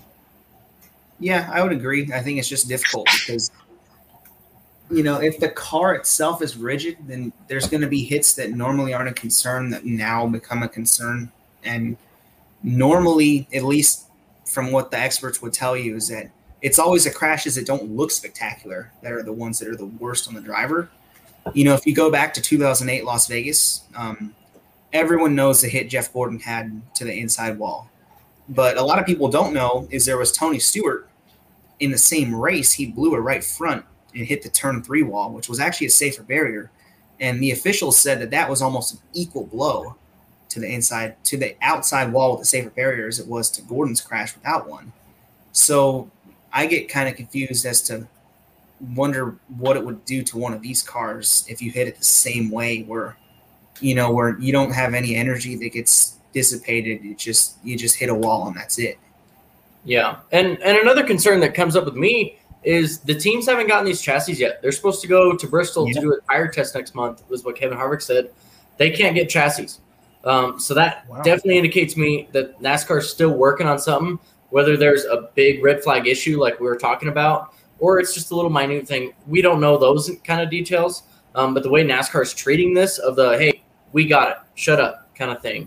That Steve Miller did, I think it was Steve Miller, whatever his name is, did in the interview with SiriusXM.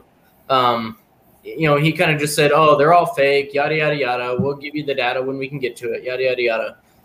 That doesn't really settle any nerves, especially if I'm a driver. Especially if I'm a driver and I'm sitting there and I know I'm going to have to strap into one of these things next year. That doesn't calm me at all. And especially if I'm going to have to do a tire test here in 3-4 weeks at Bristol, that doesn't calm me at all. I could be going 130 miles an hour into the corner, and you're telling me if this tire fails, because it's a test, and I hit that wall that I'm looking at a super, super hard impact, I'm really nervous. And again, teams are building Daytona cars by now usually. They're starting to work on their Daytona 500 chassis. They're kind of building it ground up and seeing what they can do. They haven't even got a chassis yet, and that's really alarming to me.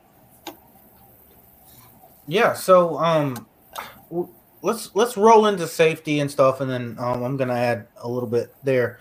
Some of the drivers have come out and had comments where they are concerned, but some of them have also said stuff where they weren't concerned. So if I look at some of these comments, as far as the ones that aren't concerned, some that Nathan had listed were, I'll still race regardless of if it's safe or not. That's from Chase Elliott. Racing is dangerous. That's just the way it's always been, Christopher Bell. And racing isn't supposed to be completely safe, Michael McDowell. Now, let's not take these too far out of context, but when it comes to this, basically, racing is inherently dangerous. We've said before on this show that, we shouldn't take a step back. But when it comes to this kind of different side of driver perspectives where these certain drivers are kind of pushing it off as, oh, well, being a race car driver, there's inherent danger. I mean, how do we feel as fans knowing that we don't want them to get hurt? I before I say anything, I want to clarify that, yes, I do in fact care about the safety. I've had, that Jordan Fixon guy or whatever his name is on Twitter tell me that I don't care about the safety of the sport because I said that I just simply stated that it's hard to stop physics from happening. That's all I said. And, a lot of people don't realize that I'm actually part of a board, like a council thing, to where you can sign up to be a student member of an International Council of Motorsport Sciences, which has a lot of cool studies and a lot of people that are involved in the design of the safety mechanisms that are on this board. And you get to listen to Zoom conferences and meetings with them and stuff like that, which it's really cool to listen to. But at the same time, I think people have to realize what the safety part, that yes, there's always going to be some sort of risk with racing. That's just kind of the impreventable part of this sport. But at the same time, I do think they're always going to try and get better.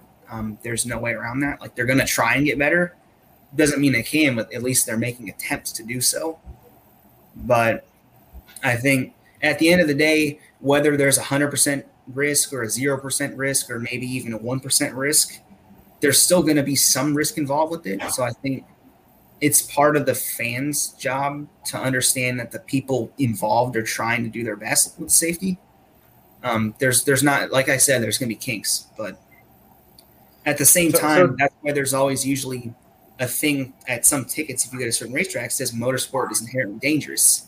That's just, it's something that you don't want to see, but at the same time, there's always going to be some risk. And I think the more they work towards trying to help the safety, the better it's going to be. But I just don't see, even as someone who wants to work in this field in the future, I would probably say that if there was no risk, then people like that, there wouldn't be people wanting to go into this line of work. Like there wouldn't be jobs for motorsport medicine.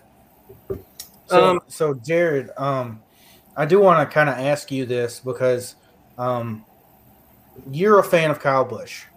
Kyle Busch had his legs broken, and then he came to win the championship in 2015. When you go into a racetrack and you visualize something that's happened to a driver of yours like that, and you've got other drivers on the grid saying, "Oh, it's dangerous. It doesn't really matter." When we're talking about taking a step back in safety, I mean, what do you feel as someone who's experienced like something like that's happened to their driver? Oh, it would suck just because it's like, it's your favorite driver and everything, but it's also like they're no different than you and me, like there's always those risks of, crashing on the highway or something or whatever. Like that's right. It's a risk, it's like that's the comment like that Michael McDowell made. It seems to me like, yeah, it's kind of like an obvious comment, but I feel like it's one of those comments just trying to like maybe stir the pot a little bit more for discussions or whatever, because I hate comparing it to other sports, but like that's like the same thing as like Patrick Mahomes saying like, well, we could get concussed at any, like football is a dangerous sport. We could get our heads knocked off if we get sacked the right way or something, It's like one of those, like every sport does have their dangers and everything. And that comment just kind of like made the point, like, yeah, it's dangerous, but I think everyone knew that, everyone signed up for that. And it's just a part of racing. It's a part of life, but right.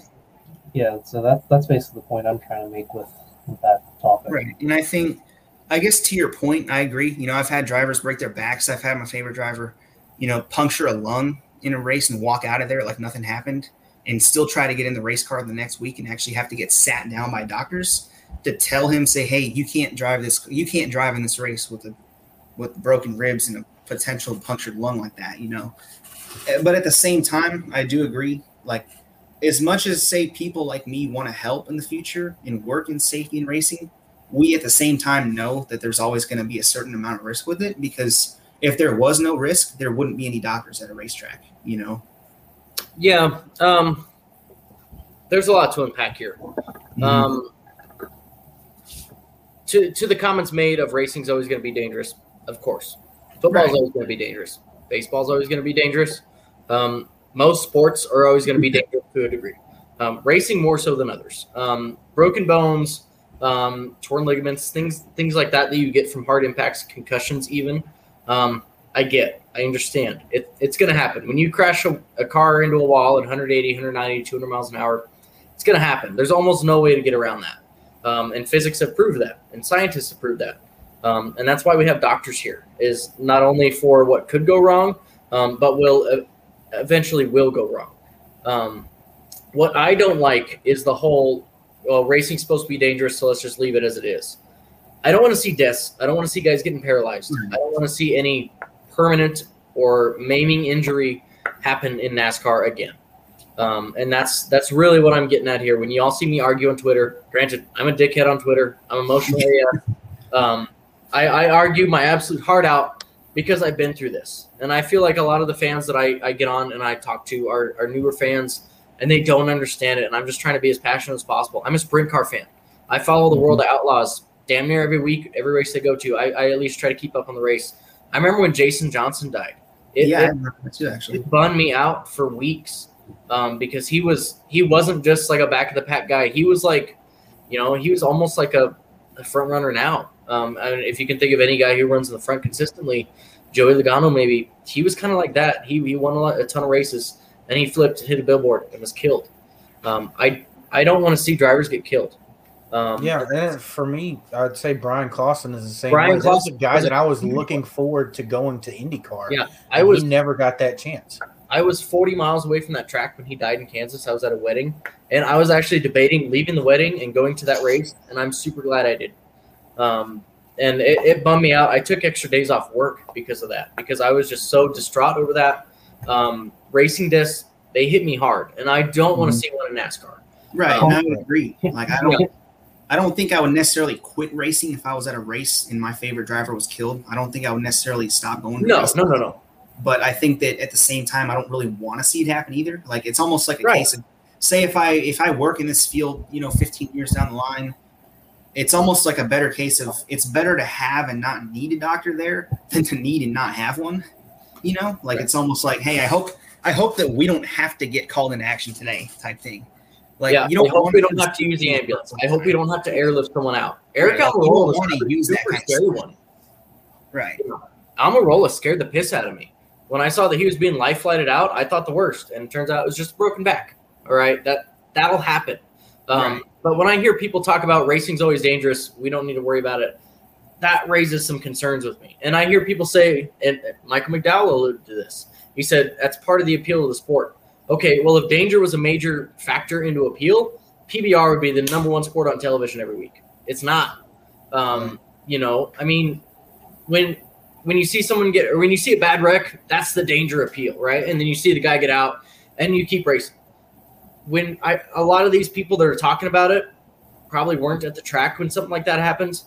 When you see a death, when I would see someone get killed at a race, I don't want to watch that next race at that track, right? I can understand. I've heard fans say that they didn't want to watch the 2001 Pepsi 400. They didn't want to watch that first Talladega race after Dale died. I get it, right? It's different when you go through it. And I look at Twitter's reaction when Ryan Newman's wreck happened. All these fans that are saying, "Oh, it's dangerous. It's part of the sport." We're the same ones that were up in the air and that were praying for him and that we're doing all this and tweeting that. You got to scare. You don't want to have a promise here. Right. And I think, something on that topic is I was actually, if you remember a crash in the ARCA race at Daytona in 2017, there was a driver named Justin Fontaine that actually did hit the wall head on in front of us. Yep. He ended up having the exact same injury that Almirola did, which was a compression fracture of his lower back. I don't want to say which vertebra it actually was, but it was almost a very similar injury. And I actually sat with his family when that happened. I guess like his brothers and his parents were actually in the row in front of us, and we saw that happen. And like some guy leaned over, was like, "Oh, hey, that's our son out there, And we were like, "Hey, is he okay?" And they're like, "Yeah, he's okay. He's just he has back pains or whatever, and they're gonna send him over to the hospital and get him X-rayed." It wasn't like a life or death thing, but when you see it, it's kind of interesting because it gives you a different perspective. At least from my side of the things, I've always kind of been an analytical person, so I've never really identified with the emotional side of things until then. But it is interesting to see that because, you don't want necessarily to go to a racetrack and say, hey, is my loved one actually going to survive? You don't want to have to know that. Right. You see, you look at the Indy 500 every year, they show the drivers' family members, or they used to back when ABC was a thing. Like you would see how nervous those people were watching the end of those races because they knew how dangerous it was. You don't necessarily want to have to do that because I think it's almost it would probably take the family aspect out of the sport if people started dying left and right because, like Colton said, they wouldn't want to take a kid to an event like that. Right, exactly. And last point I'll make here is my girlfriend Cheyenne, love her to death. She's had a hard day today. But she's told me a couple times, like, hey, when we go to the races, the local track, I want to see someone flip. I've never seen that before. I think it'd be cool. And I tell her all the time, like, that's just because you've never seen someone flip, right? So these fans are like, oh, I kind of want to see a bad wreck. Dangerous part of the appeal. Like, well, that's because you haven't seen someone die. Like, that's because you haven't seen someone paralyzed. You haven't seen this. You haven't seen that. It's kind of one of those things that once you see it happen, you don't want to see it again. And I feel like a lot of the disconnect that we have with these younger drivers, I don't know how old some of these guys are, but they couldn't have been more than my age coming in. The Chase Elliott's, I know he's my age. Right. The Christopher Bell, I know he's only a couple years older. They probably really don't remember it. Granted, Christopher Bell deals with sprint cars and stuff like that, so he's been around it a lot more, and that's why his comments kind of pissed me off. But the Mike McDowell, he benefited a ton from the COT safety with his wreck at Texas. Right. 10 years before, he would have been killed. As soon as he hit that wall, he'd have been done. And so that's why I kind of take a step back and say, well, are you sure? Because you haven't really been around this a ton. Yeah, and I think that's the tough thing for me is that if you look at it from that perspective, you don't really want to see that because I think the atmosphere that NASCAR has sort of prided itself on would go out the window very quickly. Mm-hmm. Like you look at stories of drivers back in those older days when it wasn't really a safe sport at all. they would talk about, hey, we don't want our kids to be at the racetrack. We don't. Enzo Ferrari would say, hey, I don't want to get to know my drivers on a personal level because I know they're going to get killed anyways. I don't want to form any bond with them because it's easier to lose them. Like, you don't want that to happen nowadays because it would almost lose everything the sport's gained. Like, nowadays, you can go to a race and you can have a good time, whereas back then, or even in certain situations where it's not going to be safe going into it, you don't want to have to say, look, this isn't something that a kid should be watching. Yeah, exactly. You don't want to name a farm animal because you get attached to it. You don't want to pick a favorite driver. You want to be able to get attached to something, I think. Bingo. If you knew going in that, hey, look, this isn't – you might not have a favorite driver in a couple of weeks, there would probably be a lot less people that are maybe my age or below that are into the sport. Yeah. Alex, what do you got? You want attachment. Well, before I get into my stuff, Jared, do you have anything as far as this conversation? We just keep leaving you out, Jared. I'm sorry. No, it's just because y'all keep talking over him. Like, he looks like he's about to go, and then you guys just start talking. But that's all right. As long as the conversation is good, I think we're all right. But, Jared, do you have anything as far as this? They basically covered everything I was thinking. Like, you don't really want to take your kid and watch, people die left and right. Like, that's just going to make them like, oh, I don't really want to be a race car driver or something. Like, you look like we haven't had a death in 20 years. So if everyone's like, as kids growing up, they're like, man, I think I could be a race car driver. It looks super safe. So, but you guys basically covered all the points I was thinking when it came to that subject. Right. Yeah, and I think there's a couple of books actually that I have that talk about that. This one right here is from F1's former doctor that was in the medical car called Sid Watkins. On the Limit. Yeah, Sid Watkins. He's not alive anymore, but he has wrote a couple books that are really good. They're very interesting because he was one of the first people that was kind of instrumental in the safety revolution. He was one of the first people that was hired to do that. And there's another one called Rapid Response. If you don't have the book, you can actually watch a documentary. I'm pretty sure it's available on most streaming services. You can just rent it for a couple of bucks or whatever. It talks about how back then it was crazy unorganized and, sometime down the line in the 80s, they're like, hey, maybe we should have doctors here, or maybe we should have a safety team that knows what they're doing. Maybe we should train these people. And eventually it goes through the progression to where racing is today. And if you look at that, I think that progression has a lot to do with racing being a fun sport, because I think it's just more and more difficult. The more and more dangerous it is, the less and less family enjoyable it would be. Because if you go and ask any of these team members or doctors or drivers or anyone that actually worked on the safety teams, that kind of stuff, like, oh yeah, like they wouldn't recommend their own kids to go to it for a while. And now it's like they basically worked so that they don't have to do this stuff again. Yeah. And to that point, I will say the Michael McDowell quotes kind of pissed me off. When I go into a racetrack, do I want there to be crashes? No, I'm not that kind of fan. Do I understand that there are fans that go to races for crashes? Yes. Do I know that having 40 cars on a circular track are going to lead to crashes? Yes. Do I know that there are mechanical failures that I don't even know are going to happen to these cars that will cause crashes, whether it's a right front tire blowout or a brake explosion or just anything in between? I mean, we saw the gearbox get stuck in Juan Pablo Montoya go through the back end of a jet dryer. Just anomalies like that. Do I know that these crashes are going to happen? Yes. Do I think about it? No. You want to know why? Because the drivers are safe in the cars that we have now. If I go to a racetrack and I think about the fact that someone could die today, I'm going to be a little bit less willing to go into that racetrack. And so when you tell me that we're in a sport that goes over 200 mile an hour, maybe not anymore, but we used to, a lot more than we do now, at least. I can't look at a wreck like Ryan Newman's wreck and think that he would have died without some of the safety features. We put that Newman bar in 2003 because of his wreck at Daytona. We put another bar this year in after the wreck last year at Daytona.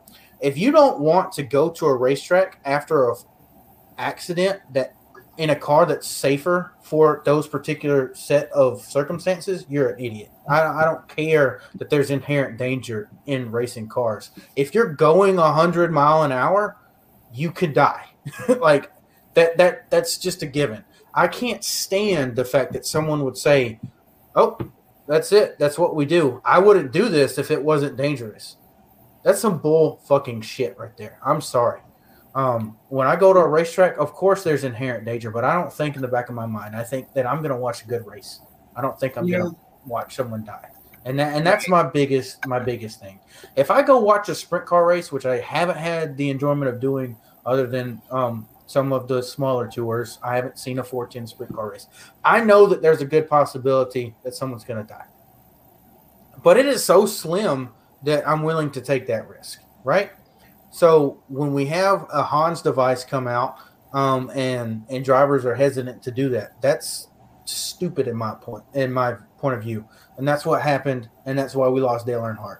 And, you know, if we got guys going out there that, like you said, smashed the wall and rolled down a hill in a COT that would have killed them if it was the generation before, saying that they're basically okay with dying, that's ridiculous. You don't do that to your family. You don't do that to your friends, and you don't do that to your fans. You don't do that to the people that put money to put you into that car.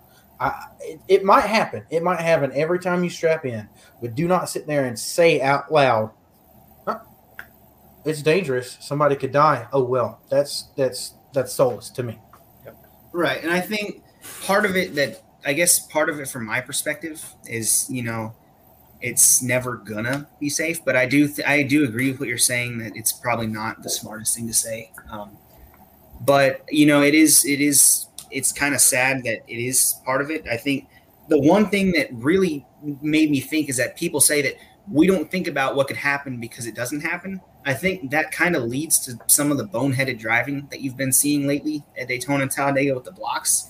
They know that they're probably not going to get hurt, so they don't drive like it. And I think you kind of see that nowadays. You see like, that's what Hamlin was upset at Logano with Fontana in 2013. He's like, hey, Joey drove like he couldn't hurt me, and he ended up hurting me because he didn't think he could. And it's like, he hasn't stopped. Yeah, people these days that actually know the consequences of it. So it almost is kind of humbling, because you think about it anytime. It's like, I could get in my road car and go on the highway and I might not come back. You know, that's just it's unavoidable. It's life. But if you look at it from that perspective, it's interesting, because that almost goes to show you that there have been drivers and people in the sport that they don't necessarily understand the consequences enough to really think before they're saying or think before they're doing. And I think that's probably just another case of that. Right. And to the McDowell's comment, I mentioned this in our group chat that we have for FanFuel, saying that, racing's dangerous. You know, if I'm safer in the stands than I am in the car, then, or, you know, if I'm just as safe in the car as I am in the stands, then I wouldn't be a driver. Like, maybe we don't need you as a driver, dude. Like, sorry. That's like going back in the 50s and saying, well, if flying wasn't dangerous, people wouldn't drive. It's kind of a lot the same to me. I mean, I saw Rattlesnake bring up the point in one of my mentions that, bull riding's dangerous. Okay, I don't watch bull riding. I go to rodeos every single year. I go to the world's largest outdoor rodeo. I leave when bull riding comes on because I don't want to fucking see that. I know there's tons of people that go to see that, but I know tons of people that are in the arena that empty the arena when it happens. And I know damn well the same thing's going to happen with racing. Right. And it's dangerous. It is.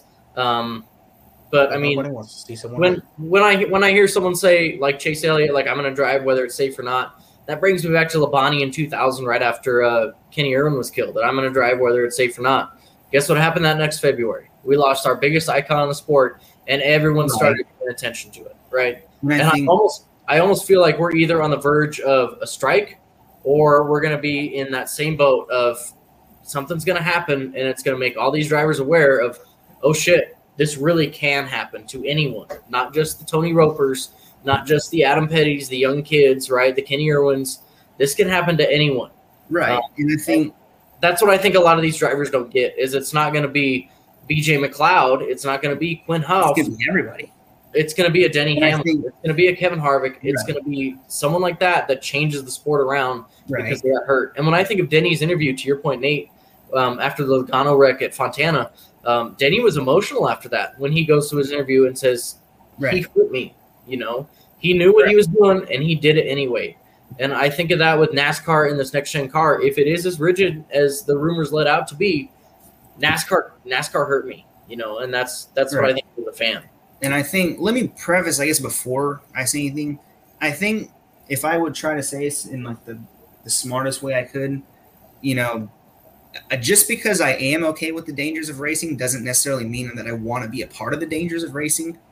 You know, like say, like whatever, you know, hey, I'm fine racing what I am now, but, you know, maybe next year I'll be in a shifter cart that doesn't have a seatbelt. It doesn't have a neck collar. It doesn't have any of that stuff. It doesn't even have a roll bar. And, you know, am I okay with getting hurt in it? Yeah, I signed up for it. Like that's part of it. You know, I can't really, do I like it? Absolutely not. Like every time that I were to get into something that I know is fast, that I know has danger in it, you know, the faster things that I get into that they don't have any of the safety comforts that you would normally want. I don't necessarily like that. I don't think I would say that, you know, I don't really care, you know, I could get into something that goes a lot quicker than what I would normally drive and not have those things. And I would probably say, am I okay with getting hurt? Probably, because I know that I'm taking a little bit of a risk by signing up for this. But at the same time, I don't necessarily enjoy the danger aspect of racing. I never really have. I do think about it every time I get into something that I might be in a little over my head, whether it's a 206 cart or it's something maybe next year that I'll be driving that goes 3 times as fast. I do think about that stuff and I'm like, man, I really don't want to die, but there's nothing I can do about it. So I think the best way to put it is, even if you are okay with that risk, you should still not want to have to go through that. You should never have to say, you know, oh, well, to those kind of things. Like, it's one thing to accept the risk. I mean, every driver does, whether they like it or not. Even the most outspoken drivers that are all for safety, they still take the risk. I don't think McDowell is any different in that regard. I think it's the fact that what he's saying is that he doesn't necessarily care if he gets hurt or dies. I wouldn't necessarily go that far. Like, no matter how far I go in racing, I wouldn't necessarily say that. Like, I just don't. I don't necessarily enjoy the fact that I could get hurt. I just have to suck it up. Like, I would never say that I don't care if I die. Like that. I don't know if I go that far. Yeah. So the problem with that comment to me is that doesn't just affect Michael McDowell. Right. That affects Michael McDowell's family. That affects Michael McDowell's friends and fans and supporters. Right. But not only does that affect those people from Michael McDowell, it affects every other one of the 39 drivers that he's racing with. Because if he's got the ability to die, well, guess what? They do too. And so now you're talking about 40 people with 40 families, with 40 extended friend circles, with 40 support groups from a technical and sponsorship roles, and 40 groups of fans. And so now you're not just affecting one singular person, you're affecting millions. We have millions of people that put forth effort to this sport, whether that's someone who drives a car, puts a tire on a car, supports a driver as a wife, or is sitting on their ass in their bedroom right now talking on a podcast. Right. So, and I agree with that. Exactly. Because what you were saying is that it's a family sport. And I think that the more dangerous you go, the less willing family members would be to want their family member to participate in any racing activity. Because I remember having this talk when I was like 12 years old and first starting to go, Kristen. I was like, hey, are you guys going to let me do this? And I remember like my mom and grandparents were they were thinking of that. Like they were the biggest against it. And I kind of had to tell them like, hey, look, the sport's gotten a lot safer. It's getting better. It's not like I'm not going to guarantee you that I'm going to be okay, but there is a decent chance that I'll be okay. Like I'll be safer than you would think.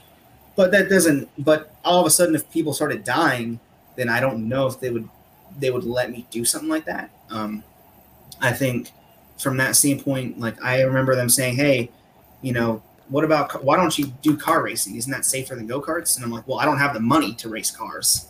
So I technically will be racing something that's probably way more dangerous than I would want it to be, but I don't really have any other choice because I don't have the money to go race a car. Well, we are now 2 hours and 10 minutes into this. This has been our longest show ever. We're kind of ending on somewhat of a somber note, but I appreciate all of you who've been watching, who's been listening. Maybe you've had us on in the background or not. We're going to do picks on Twitter. We're going to go ahead and sign off today. I want you guys to think of your favorite drivers, their families. And in this time where we could really see something really bad happen, try and get in on the boat. Let's get NASCAR opening up about safety of this next gen car, and let's do what we can as fans to prevent anything from happening to our favorite Warriors on Sunday. And with that, do any of you have anything to say as a final thought? Yeah, I got a quick shout out. I saw him comment here. 3B Hall. He commented on my hat. I know, Jared, you got to go. B Hall's a friend of mine. He runs the Scrub and Tires podcast, so I wanted to give him a shout out. He's probably working on a Grand American Modified right now as we speak with his buddy. So thank you, thank you for chiming in, Brandon. Thank you, Dakota, and everyone else for chiming in. I know we saw May leave a comment here as well. This was a long show, but we had a ton to unpack, so thank you guys. Yep, thanks to all our followers for following us along. Like, this is the longest show I've ever been a part of, and I think we got a lot. I think we got a lot of topics covered, and I think it's definitely we picked each other's brains on the different subjects, and it's just crazy how it's really good for us, us podcasters and stuff, because this isn't stuff you see on Race Hub or whatever, because they're just talking about the upcoming week or stuff not like this. So I think that adds our value. If you want to hear fans' opinions, check us out. So. Yeah, I would agree. That's probably the most I think I've ever talked in a year. I'm usually not a talker.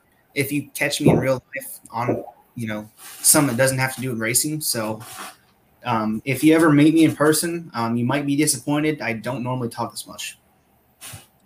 Yeah. So we had fun the beginning of this podcast, delved into some really important stuff. And, like I said, a little bit somber note to end on.